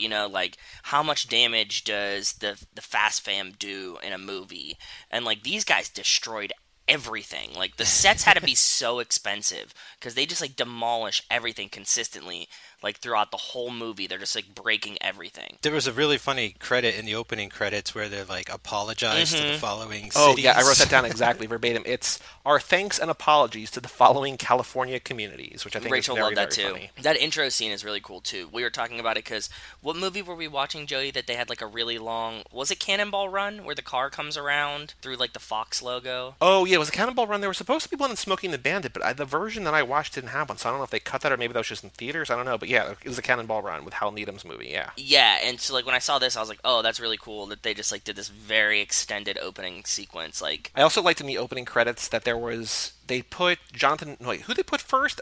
Spencer Tracy first, and then they put everybody else in alphabetical order after like a bunch of cameos, like they have the Three Stooges and everything, and at the end it says, and Jimmy Durante, it says, and a few surprises. And I was like, that's such a weird, cool thing, just like, hey, we're putting a lot of names up here, but like, there's still some stuff here that you're not going to be expecting. I like that too, because don't you get frustrated when you see a movie and they like have who's in the movie, but it's like a surprise in the movie? Something similar to this, I feel, came up when Joey and I were doing the Cruise Club Tom Cruise clip show, and he appeared in Austin Powers 3. And I remember telling Joey, like, that was a complete secret, like like nobody leaked that. It was like prior to the internet even, I think, being a big thing and stuff. But it felt like the same kind of thing where it wasn't in the credits. It's like, look out for something special, but like right at the top of the movie is like blowing your mind with like... Well, because we were even talking last episode about Hobbs and Shaw, about how like we follow along with like rumor sites and everything like that, and we had no idea that Kevin Hart was going to be in the movie. So when he like turns around in the seat, we're like, how did this happen?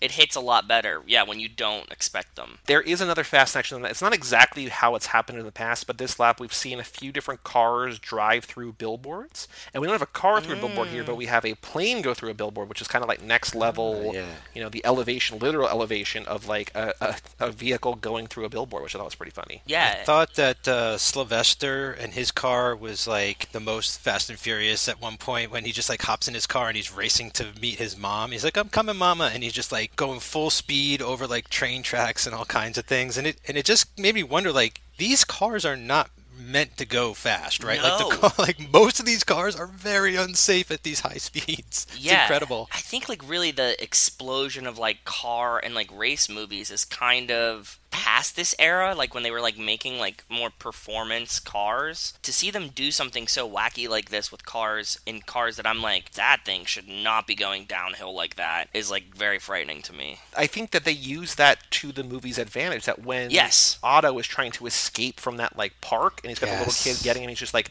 basically, how do I get out of here? Because my car can't go that way. Like, I can't do that thing. And the kid's like, just follow me. Give me $3 and follow me. And then he goes and tries to cross the river in the car. And then the car just becomes, he's like, it's a canoe. But apparently that guy can't swim. The actor can't swim, and he almost drowned doing that, which is... Oh, that's crazy. He's my favorite part of the movie, Phil Silvers. Like, as soon as he shows up, I can't stop laughing. Like, just the way he smiles and all that shit, like, it's written on his face, like, you know, like he's a total, you know, he's just out for himself and everything. But I love his stuff, I think, the most, to be honest. And he's the one who's on his own the most, I think, too. Is he just like a shady, like just like a greasy guy? Like, he's not like actually a CIA agent when he gets rid of that guy, right? No.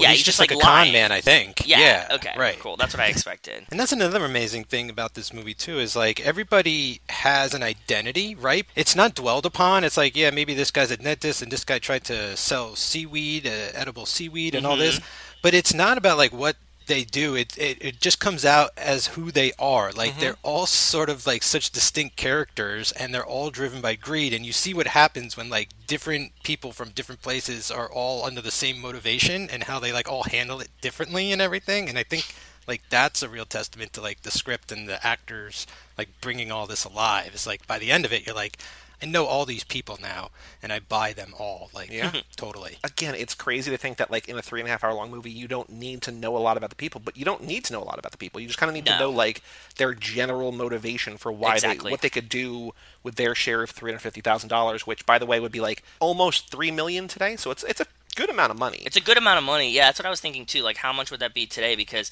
$300,000, like back then, it had to have been like a ton. So $3 million sounds about right. Yeah, that works. Yeah, I have a feeling like if like 8 people came across $350,000 today, they'd still act like bananas to go find it. You know, I don't think it needs to be $20,000 upgraded too much. Like, I'm with you. Like $20,000 would be like pretty solid. Like I would definitely spend a 2-hour road trip to go dig up $20,000 worth of like my share of the money. And I do think it's very funny. Like it was reminding me of like things that we like as we've tried to plan podcasts or whatever, like trying to come up with like this very meticulous, like, okay, how many shares? Because it's not 5 shares, it's not 8 shares. Okay, we got 25 shares, and I still don't even fully understand the math. It's like we got 3 people in your car, so that's 3 shares. But then because there's 3 people in a car, that's 3 more shares. I'm like, that doesn't. It was every action.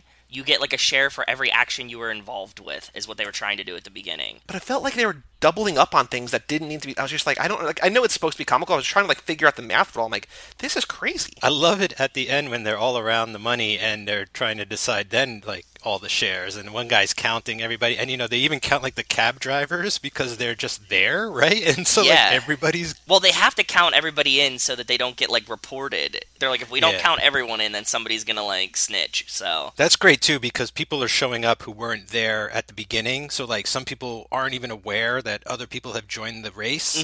They're like, do you know that guy? I don't know who the hell that guy is. It's like, but he's got a shovel. Yeah. Like, okay. Especially like I think your guy Silverman though, Mike, is like, he's like, hey mom, who's that guy? She's like, I don't know. He's like, hey mom, who's that guy? Hey mom, who are those guys? She's like, I don't know. Like, what do you expect from me? Like, I'm, you know, there's a weird kind of something like a sentimental moment that they're greedy and against each other until they have the money in their hands. They're like, okay, cool. Like, let's figure this out. And then the greatest irony of all, which is really the only way this movie could end, is none of them get it. Oh yeah, it had to end with none of them getting it. I just wanted to know how they were going to do it. So what happens is like the cop takes it to say that he's going to confiscate it, but he's trying to run away with it, right? Yeah, he heads for the border. Okay. But like at what point do we know that that's what he's going to do? Is it just like when he like kind of like breaks bad and goes a little crazy because he's like, okay, everything's just melting? So there's a moment I think that shows that states that, but I think in the edited cut that we watched, it comes earlier, and there's a lot of talk about his pension, right? And he's like telling the guy, he's like, remember, you're going to bat for me about my pension and all this and that and the other thing, and it comes back to him that he's not going to get his pension, and so I think he seizes the opportunity, right? He like puts two and two together, and he's like, I'll just take this money instead, and I'll just go on my merry way, and that'll be that. And he was like, the whole time he was so stoked to be like a good cop. And he's like, look, like, I finally, like, solved this case. I'm gonna solve this case. I'm gonna solve this case. He's like, well, I'm not gonna get a pension. So he's like, so fuck him. It's a real Brian O'Connor moment. That's what I was that's what I was getting to. 100%. He just, like, is like, yeah, you know what? Never mind. Cop life isn't for me. Yeah, it's interesting, though, how that comes a little earlier in the extended cut, I felt like. Of all the stuff, I feel like there's more stuff at the police station than anything else that's been reinserted. And it's because you get a better sense of sort of, how corrupt they are. They're betting on everything. They're like betting on the entire race, and like if they're going to make a right turn, like who's going to get where first and all this. There's like 5 will get you 10 and all these things. And so like they're clearly corrupt, and all the stuff, the guy ends up getting the pension, but it's too late, and he's like blackmailing the mayor with all that stuff. He's like, I've kept the record of all the shady shit we've done in this city for years, and I'm going to bring myself down on top of all this. So like, you better give us that pension stuff. I was looking at reviews on Letterboxd for this, not just to play the Letterboxd game later, but just to find out what people are saying.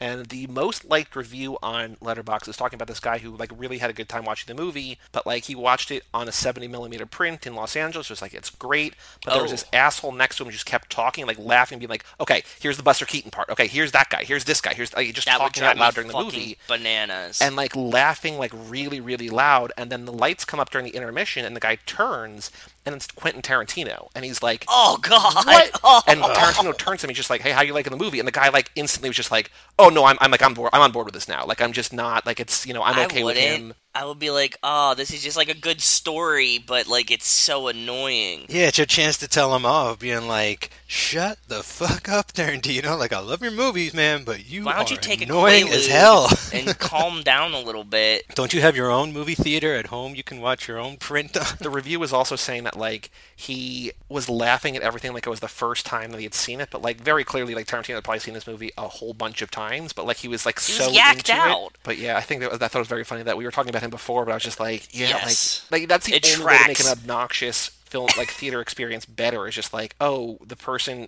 who is doing that is at like least it's somebody Tarantino. who made my favorite movies. Yeah. Like he's the only one that I would be like like Mike was saying though, like I would have to like I wouldn't say anything like to him. Respectfully diss him, right? Yeah, I wouldn't even say anything to him, but I would be like, it was still fucking annoying, and I would tell everybody, like, I saw this movie once, and Quentin Tarantino was just, like, yakking the fuck. Like, he was just, like, yapping the whole fucking movie, and it was driving me crazy. But, like, it was Tarantino, so, like, I couldn't say anything about it. In the intermission, in the version that we saw, there is the audio, like, the police sirens and police speakers, like, saying what's going on with the characters. They were piping that around the theater. So, like, in the lobby, in the bathroom, so no matter where you were, you could hear, like, quote-unquote police chatter. Yeah. That's awesome. So smart. Oh, man, I really like that touch. That's really nice. Because I was wondering what the hell is going on with there this. Was so much, like, downtime and, like, blackness. Yeah. It's probably 3 to 5 minutes. Like, it's not a crazy amount of time, but, like, it's a long amount of time. I think it's, like, the actual length of the real intermission that was, right? Sense. Like, they tried to recreate the roadshow experience as much as possible. So it was like, oh, the intermission was like 5 or 10 minutes. Like, let's put it that felt like 5 or 10 minutes in. Yeah, it felt like 5 or 10, like a little bit more than 5, but like not as much as 10. I was gonna guess like 7 or something. I have one more fast connection. Go for it. It was a really cool one, and just because it was in this version that we were watching, that there was a bunch of Japanese subtitles at some parts. Yes. Like hard-coded Japanese subtitles, and I was like, well, Tokyo Drift, there we go. Oh, Ooh, shit. very Nice. cool. Yeah. Like, of all the ones we could get, like, the Japanese ones, I was like, oh, dope. That's great. Like, yeah, some of the newfound elements were just from another part of the world. It's like, yeah. Print, and it's just like, well, this is what we got. It's like, shove it in there. When they're in that room and they're trying to get out, they're using the dynamite, right? There's the one thing where they accidentally knock the blowtorch into the stairs with a sledgehammer. That took 86 takes to get right, which is a bananas amount of takes. This felt like a movie like this. I could imagine there's a bunch of scenes that took like multiple takes, like long amounts of takes. And there's so many long takes. Like, shots go on for like minutes and minutes, and dialogue that just keeps going and going and going, and people moving in and out of the foreground and background. And it's like, if you screw up at the end of that, you got to do it all over again. Yeah. And the only other trivia that I have was that at the time, there were about 100 stunt performers in the U.S., which feels like a comically low number compared to, like, I would imagine that there are probably in certain movies, like, Almost 100, dozens, yeah. probably almost 100, like, on certain, acting in certain things. But about 80 of those 100 worked on this movie. Yeah, that makes Wow. sense. Yeah. Which is just like, oh, like, this is a movie that's like, we, like, literally all hands on deck. Please, we need all the help we can get. We don't know what we're doing. It's too big for our own good. Please just come Yeah. help us. The craft in here is great. Like, they have rear screen projection because that's how a lot of movies were made back then. And it's like, oh, look how fake. But then they cut to someone doing the real thing in like a nice master shot. Like, Oh, yeah. perfectly clear and really well tracking. And it's like, oh, but look, like, they actually are doing it. Like, oh, this is so bizarre to cut back and forth between, the real thing and the fake thing, but it's great. It's such a They're great selling like, it the best that they experience. could. I agree. Yeah. Yeah. I gave them mad props for that. You're right, because like you have the projection screen, so you like see them in the car and like everything in front of them. You're like, oh, look how fake that is. But then you see the car like go around a turn, and you're like, okay, well, like you guys did the best you could. So So actually two things, the good thing and the bad thing. Number one, this movie is very, very white. Like it's almost predominantly white actors. yeah. But one of my favorite moments, and I don't know if it's a good thing or not, but I was thinking the same. I think I know the exact same moment, and I was thinking the same thing, and I feel the exact same way. when they're racing toward at the very beginning, when they like finally decide like, okay, we're going to Yep. race, we're going to go for it, and there's the black couple who are driving, and Yes. they like swerve way out of the way so they don't get like obliterated by this like caravan of cars going to the money, and he like tumbles down the hill like, and like a chair goes and a chair goes and a dresser goes and a table goes, and then he gets down to the bottom and his wife is like looking just visibly shaken. He's just like, man, I didn't even want to move to California in the first place, and it's like such a funny moment. I love that line. Yeah. But I didn't like that the only black people in the entire movie were basically not the butt of a joke, but kind of the butt of a joke. Like, it felt like there could have been more, but I guess that's what Hollywood was at the time. Like, there weren't 100%. really... I had the same exact feelings, and I was thinking, like, that's probably it for this whole movie, unfortunately. And amazingly and gratefully, another guy appears at the end cab driver. as a cab driver, It's actually kind of cool that this is probably great representation of at the time. That's what that made me think of. I was like, This is probably not the worst they could have done. Like, they didn't give them, like, very stereotypical roles or, like, make them play the janitor or whatever, right? Like, I get that, like, one guy's a cab driver, but the other ones are, like, moving to California. Yeah, so I was like, oh, wow, like, they didn't do as horribly as they could have. yeah, I mean, obviously, if they did this now, you'd have, like, Eddie Murphy would definitely be in the remake, right? Like, Yeah. he's Prestige and all that. Chris Rock would probably be around there somewhere. Don And, Glover. yeah, I mean, Everybody. There's a it's lot just- more It's diversity. a much more inclusive world these days. Yeah, getting some Larry Crown vibes, Joey. Yeah, Very I mean, white well, yeah, but I mean, like, this movie is almost 60 years old. Like, it's, so much Yeah. has changed. I'm just glad that, like what we said before, like, Mickey Rooney's not an Asian dude. Like, he's just like, everybody's like, there's no weird, Yes. like, there's nothing to feel That's what I'm saying. bad about. Yes, it other didn't than feel just gross. like underrepresentation. It also kind of feels like they're really, and I mean, not that like whatever, but like it really feels like they're making fun of white people in this movie a lot. I agree. Like, Yes. As a thing, like white people, look at them, fucking rich white people, and like how they drink and all this shit, and like they're money crazy and all this, like with their wealth and all, and like it's never enough for them. I mean, just like lots of stuff. But like it just struck my mind, like how it must have been subversive on that level back then, because there's no way audiences were picking up like, oh, they're making fun of us. Like that's me up there. Like I'm that white person. Yeah, like I would be the idiot that's chasing after this money and like arguing with my mother-in-law and stuff like that. Yeah. I mean, you just said that you would for $20,000. You would take a 2-hour road trip. So like, you would. for sure, Yeah. I would. I'm saying, but like back then, you know what I mean? You're not like, oh, like you're like, look at these silly people. Not that I am this silly person, right? Like, Mike, any other thoughts, any other notes, any other fast connections before we watch the trailer and play the Letterboxd game? So I see it here, just a little still frame on the trailer in the chat, but the Oh, there is a thing that I thought I noticed and then it was confirmed online. I don't know if it's the same thing you're about to say, but go ahead. when they cut to Sylvester's my girlfriend God. dancing, Oh my every time they cut to her dancing is probably the best use of film like almost ever used. It's crazy. Like ever. Like it's just some of the greatest thing I've ever seen. I don't It's even know so what basic. I'm watching, but it's incredible. Yeah, and I was like, and like the first time they cut to it, it was like one of those replacement cut in, clips because brightness and stuff kind of Visibly changes. changes, yeah. It visibly changes. And like the phone's just ringing and they're just like dancing for like a minute, like by themselves. I was like, are they on drugs? That's another My Cousin Vinny. Are you on drugs? Yeah, and then the more they keep showing it, I was like, they really are saying this kid's like doing, like they're not saying he's doing drugs, but like this kid is like fucked up. Yeah, and she's stoned for sure is like what they're getting across, because it's some of like the most blank but aggressive dancing I've Yes. ever seen in my life. Yeah. Like someone like just out of Reefer Madness, basically. Yes. Is what it looks like. Yeah, so that's what I was like. Is he a hip? Like, are they trying to say that he's just like very aloof, or is he on drugs? And then like when he starts answering the phone, and it's like, "Mother, there you are." Like it's like, yeah, you're on drugs.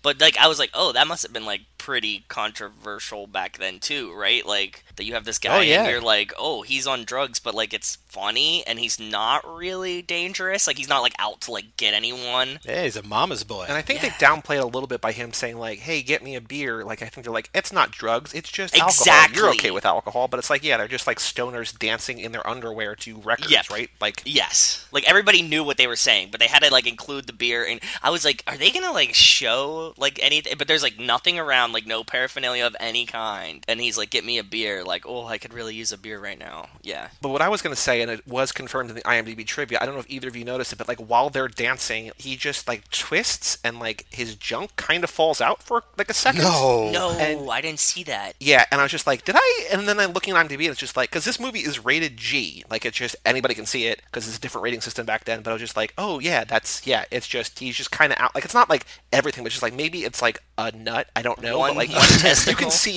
can see much more than you're supposed to see in a movie that's rated G for the whole family, like fun for the whole family. It's like, oh, okay.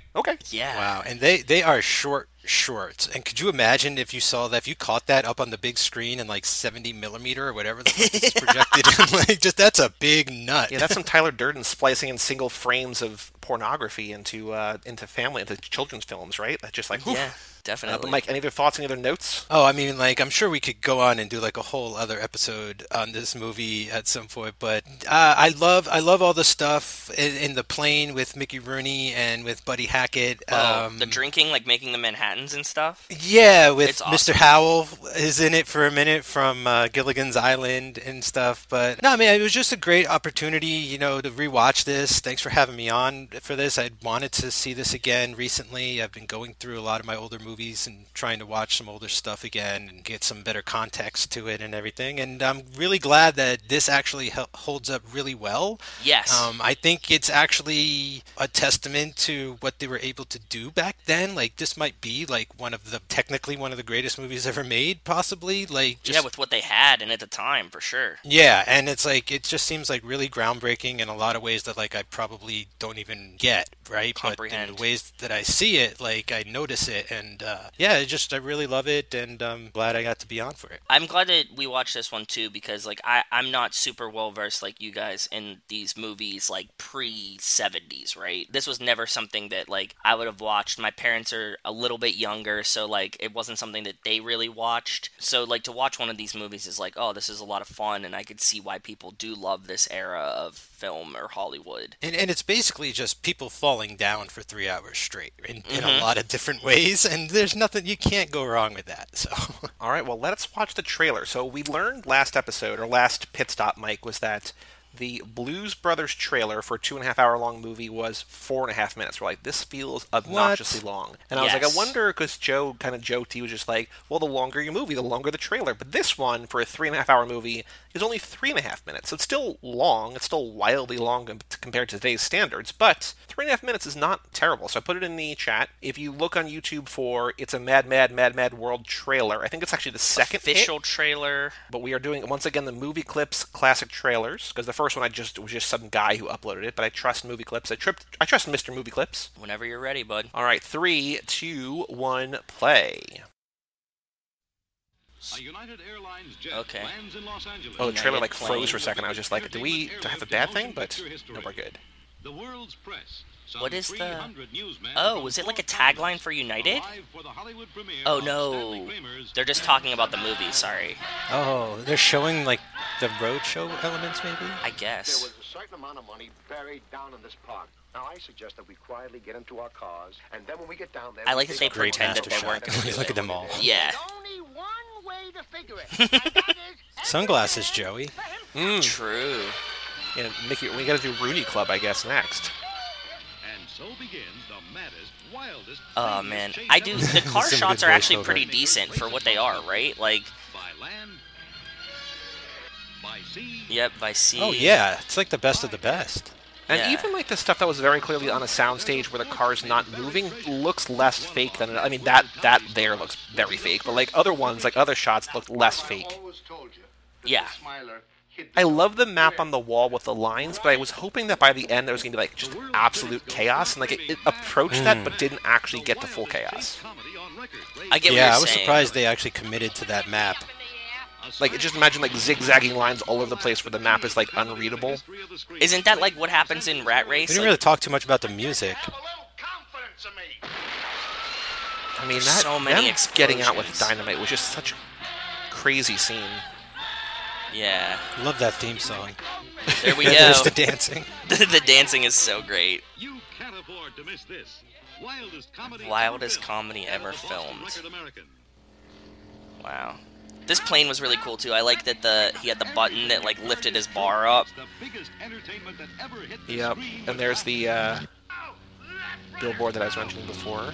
Yeah, Oh, this guy falling Coca-Cola. off the side here was very, very funny. Where he's like calling for help and he yells for help into the microphone. Is everything Yeah. It's like a Yeah. yo-yo almost. Like I thought he was going to go up and down a little bit. Doodle humdingers, stem winders. Like it turns into such a cartoon in the very last scene on the fire escape. There you go. Oh wait, we got a car above and a car Yeah. below. Like Oh we've yeah, seen that's a million very times.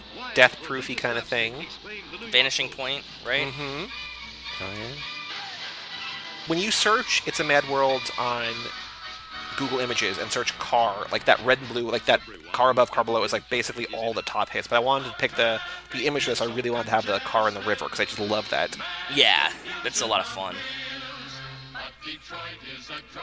What I like about this movie is that it's the kind of movie that I feel like you could just have on loop forever, and like you could Yes. just pop in or pop out at any point. Like this is the ultimate Lifetime movie in that regard, right? It's just like it doesn't matter when you jump in. It's just like something weird is going on that you don't have context for, but you don't really need context.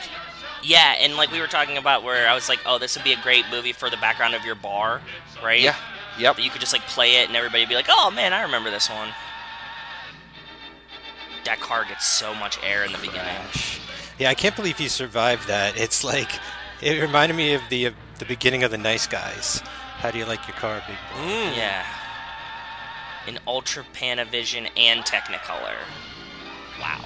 Because like when this movie, Awesome. like the version, and I would guess, Mike, do you know? Can you confirm? And maybe you can. I don't know if you've seen the version on your Blu-ray, but like the 2-hour and 43-minute version, is that just like 100% of the restored footage, or is there still stuff in there that like looks kind of funky and janky? It's only like the clean, pristine stuff. Okay. So, yeah, and that's the one that like they air on Turner classic movies and stuff. They've aired. It's actually been on recently too. So, and they're even paired with Criterion, I think, to a degree. So, It's like when we're watching the restored version, like it's beautiful. Yeah, it is. Yeah, It looks yeah. really good, yeah. But it also feels weird, like some of the scenes that they cut out. Well, I think that it's not like they didn't choose to cut it out; they just don't have the footage. I don't know if the movie would play as well without them. You know what I mean? Like I'm curious. Now I'm kind of curious to watch the like cut down quote unquote version to see how it would play, because there's some scenes there that are like, you know, big story scenes that are like pushing the plot along. I think in this movie's defense, and I don't know if it's the right phrase, but I feel like you could almost cut out any scene and it would be fine. Like I don't know that you need Fair. necessarily if any scene really matters. Yeah, well, besides the beginning and the end. Yeah. I feel like most of what was cut was like heads and tails of scenes, and it's so like that information would have either been repeated in the next scene or a scene later, or like I don't feel like we lost any information. We might have gotten some information later than we would have, but I think for the most part everything is like reiterated over and over again, and like there's so many updates. It's like, here's where we are now, Chief, and like here's where we are now, and like Makes here's where they sense. are. So they kind of keep updating you along the way. So I almost agree, it's like cut wherever you have to and it would still play pretty well. Yeah. All right, Mike, you might remember from our Zack Attack days and our Boy from Material days, we have the Letterbox game. We have returned it to Too Fast, Too Forever. So we are going to play the 3 different little games that we play from there. So for reference sake, barely remember. It's okay, we're gonna go through. We're gonna run through all the rules. For reference sake, Mad Max Fury Road, the most most viewed movie or most popular movie on Letterboxd, has been seen by 589,000 people. Mm-hmm. It's a Mad World, 1963, directed by Stanley Kramer, starring Spencer Tracy, Milton Berle, Sid Caesar, Buddy Hackett, so on and so forth. Average rating of 3.7. How many people have logged? How many people have registered that they've seen It's a Mad World on Letterboxd? I'm going to say 7,500. Mike, do you have a guess? That seems low. But you have to factor in it's an old movie. Yeah, but it's like a classic. But it's like a classic, yeah. That's a pretty good score, too. So I'm going to say like 110,000. Well, Joe is way, way closer, but he is still low. So you're right that he was low, but Joe is much closer. 12,500. Mike, do you have a guess? 50,000. Joe, once again, closer, but still low. 15 sounds about right. 15,000. Mike, final answer? 25. 17,835. Okay, Seems so almost low to 18. me. It's an old movie, you know, and you have to like rank it. And It's you also have to... 3.5 hours long. Like it's Yes. there's a Well, yeah, but people would probably watch the 240 cut. I mean, not that that's not much It's shorter. still Exactly. wildly long. You're right. It's long. It's old, and yeah. And again, I think to your point, like you know these people, but like even I'm not that much younger than you, but like the 8 years or 9 years or whatever we are difference like makes all the difference. Like I don't know any of these people, and so it's not like I'm gonna be like, oh shit, I want to see Sid Caesar in a movie. It's like, okay, I'll see Sid Caesar in a movie. Like I don't have any, you know what I mean? So out of those 18,000 people, like I said, 3.7 average rating. Most popular rating 4 stars, then 3.5, then 3. How many people put this movie in their top 4 favorite movies of all time? 12. 12. I'm gonna say like 100. Mike is much closer, but still you're both low. You want to do a second Really? guess? 150? I'm gonna go a little less. I'm gonna say 120. 121. Nice. Good Whoa. job, Mike. 121. So I found It's way more than I thought. No, even if it's like a classic, like it just being old, I thought that like, everybody would pick something newer. That's a decent amount. 121 is pretty solid for a movie this old. So I found Danielle Solzman at DSolzman on Letterboxd. She links to her review at Solzy at the Movies. Gave it 5 stars. Okay. Opening paragraph says, it's Mad World is one of the best ensemble comedies, and the all-star studded film remains a classic to this day. Actually, 2 fast connections that I want to talk about that I did not mention. Number 1, ensemble, like it just feels like as the movies get bigger, it's something like this. And also, fair. I was thinking about how much simpler it was for them to divvy up the money from Rio than it was to figure out the shares in I this thought movie. that too, dude. I totally thought that. And I also wanted to ask you guys, does Mia get a cut of the money from Rio? Did they cut Mia in, or does Brian get her Oh, cut? of course. No, because without Mia, they don't have the window. Mia's the man in the chair. Yeah, but the Toretto family gets like 4 cuts then. Yeah, and also without the Toretto family, none of this would have happened. That's fair. Yeah, no, I just didn't remember like if they actually cut Mia in or not. Like, do they say like, oh, everybody gets like... Dude, they cut in the guy who dies' wife. Well, I don't know that he gets a full cut. I think Dom probably gives her money. But yeah, she gets a cut. So yeah, I would think Mia gets... Not to say that Rico and Tego aren't 2 different people, but if they both get their own cut, like Mia should absolutely get a cut. That's fair. Yeah, that's fair. I get it. So Danielle Solzman has in her top 4. Number 4 is It's a Mad World. Her number 3 movie is a movie that we have covered this lap. Vanishing Point. Wow. Nope. Dirty Mary, Crazy Larry. Nope. She lives in Chicago. Does that help you? Is it Midnight Run? Adventures in Babysitting? It's neither of those. We did not cover that this lap. I just covered that for High School Summer Party. That's going to be out on Monday. Oh, okay. I just saw that you watched it, which is why I guessed it. I didn't know what show you watched it for. Chicago. What else did we cover that was in Chicago? Was it like a really recent one? I feel like one that we watched. Midnight Run? No. I said Midnight Run, yeah. Oh, I'm sorry. It It's wasn't. okay. Like almost the most recent movie. Not Hobbs and Shaw, but almost the most recent movie. I don't remember what movie came out. Like, I'm so back, like, just fucked in the order. But yes, I feel like it was, like, one of the ones we just talked about was in Chicago. Yeah. Or was it? Like Blues Brothers. Yeah. Oh, fuck. What an idiot. Yeah, that makes perfect sense. Good And job, then her Mike. top 2 are 2 of the biggest movies of all time. And they're both huge blockbusters. Like, they are both action Avatar? movies. No, not financially big, but like most popular, most beloved movies of all time. Avengers Fury Endgame. Road. No, both much older than that. Jaws. No, but T2. one close. You're both within a year or 2 of the movie that this came, like of the movie that you're trying to guess, if that makes sense. Like there's one mid-70s and there's one that's early 90s. Independence Day. Bigger, more popular, more beloved. What about compared to Jaws? Home Alone. I would say on par with Jaws, not Home Alone. Is it a Star Wars? The first Star Wars, A New Yeah. Hope, aka Star Wars, is their number one favorite movie. And number two, the movie from the early 90s, some might argue is their, there's a host on our network, Mike. This is his favorite movie. Ooh. Holy shit. I think. I also think that it might just be that he's Is it like seen it Top more than Gun? anybody else. No, that's 80s. This is, I would say this is Early on par popularity-wise with Top Gun. Big Lebowski? No, No, earlier he said than that. action movie in the Early. 90s. Oh, action movie early. It's more adventure than action, but I would also consider this action. Jumanji. Nope. But not wildly far off, but way more popular than Jumanji. Like What is one it? of the most popular and beloved movies of the 90s. Whoa, that's crazy. It's a franchise that's still going today. Mission Impossible? Nope. James Bond. This is the first one in the series. The first one in the Oh. series, an action movie that started in the 90s that's huge. Jurassic Let me see if they Park. actually consider Jurassic Park. Yes. Yes. Nice. Okay. There we go. Got there eventually. They call it science fiction and adventure. I would say it's action adjacent. I said it's more, It's- more you're adventure fair. than action. But Totally fair. Yeah, I get yeah. it. That's it. I Star consider that an Wars, action Jurassic movie. Park, The Blues Brothers. It's a mad world. I thought you guys would get there much quicker, but you got there eventually. So that's We did, yeah. not We bad. teamed together. Thanks, Mike, for helping. That was good. Anytime. Well, thank you, Mike, for joining us. We are closing down lap 6, but you snuck in here under the wire. You got in on lap 6 on the Kicking It Old School lap to talk about It's a Mad World, the oldest movie. We talked about this lap, so thank you. Our oldest guest we had on hey. our oldest movie. Hey, nice. Yeah, That's I'll probably take not it.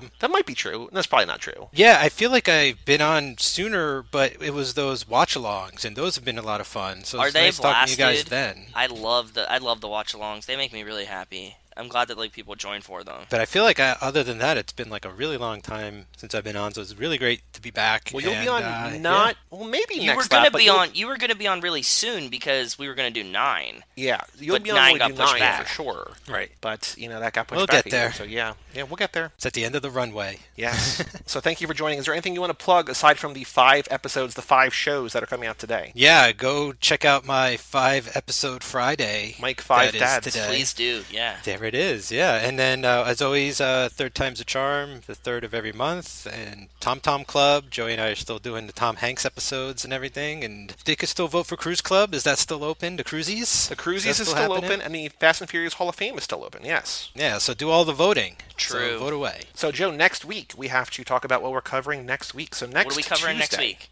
Next Tuesday is not a movie. Next Tuesday is our Lap 6 tune-up, our relap recap Oh, for nice. Lap 6. Cool. So we're Very going to do cool. a couple different things. We are going to recap the lap, of course. We are also going to bring Nico and Kevo on, who are going to be on all of next lap, and we're going to do their estimate, getting an estimate, finding out what they know about the franchise, giving them Yeah. characters to follow on who they are. I bet Nico's going to be a Dom. I I don't think he is a know. Dom, think right? he is. He also kind of looks like Dom, Oh, even better. That's cool. just a bald, muscly dude. I don't know who Kevo's going to be. It's going to be a real mystery. We're going to incorporate our 5 new Hobbs and Shaw characters into the That's quiz, which is going to be very true. exciting.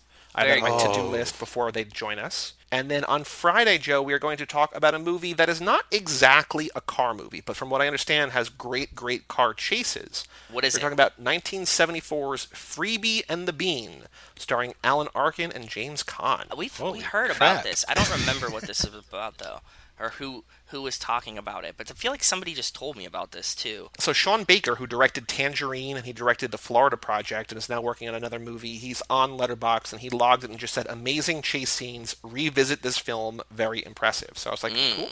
But yeah, that's next week, Tune Up, Lap 6, and then Freebie and the Bean. But for all things Too Fast, Too Forever, you go to cageclub.me, facebook.com/TooFastTooForever, or at TooFastTooForever on Twitter and Instagram. Email us, family@cageclub.me. Come back next episode for our tune-up relap recap. Go vote for the Fast and Furious Hall of Fame at cageclub.me/bracket. While you're there, vote on the Cruisies, the Tom Cruise Awards. Also, check out today on cageclub.me or wherever you get podcasts the 5 episodes Mike's on: Too Fast, Too Forever, High School Slumber Party, Cruise Club, Hanks to the Memories, and of course, Third Time's a Charm. 5 ways of Mike Manzi, Mike 5 Dads. I'm Joey Lewandowski. I'm Joe too. And I'm Mad Mike Manzi. And we'll see you next time right here on Too Fast, Too Forever. Peace out. Peace out. You Anus. Anus.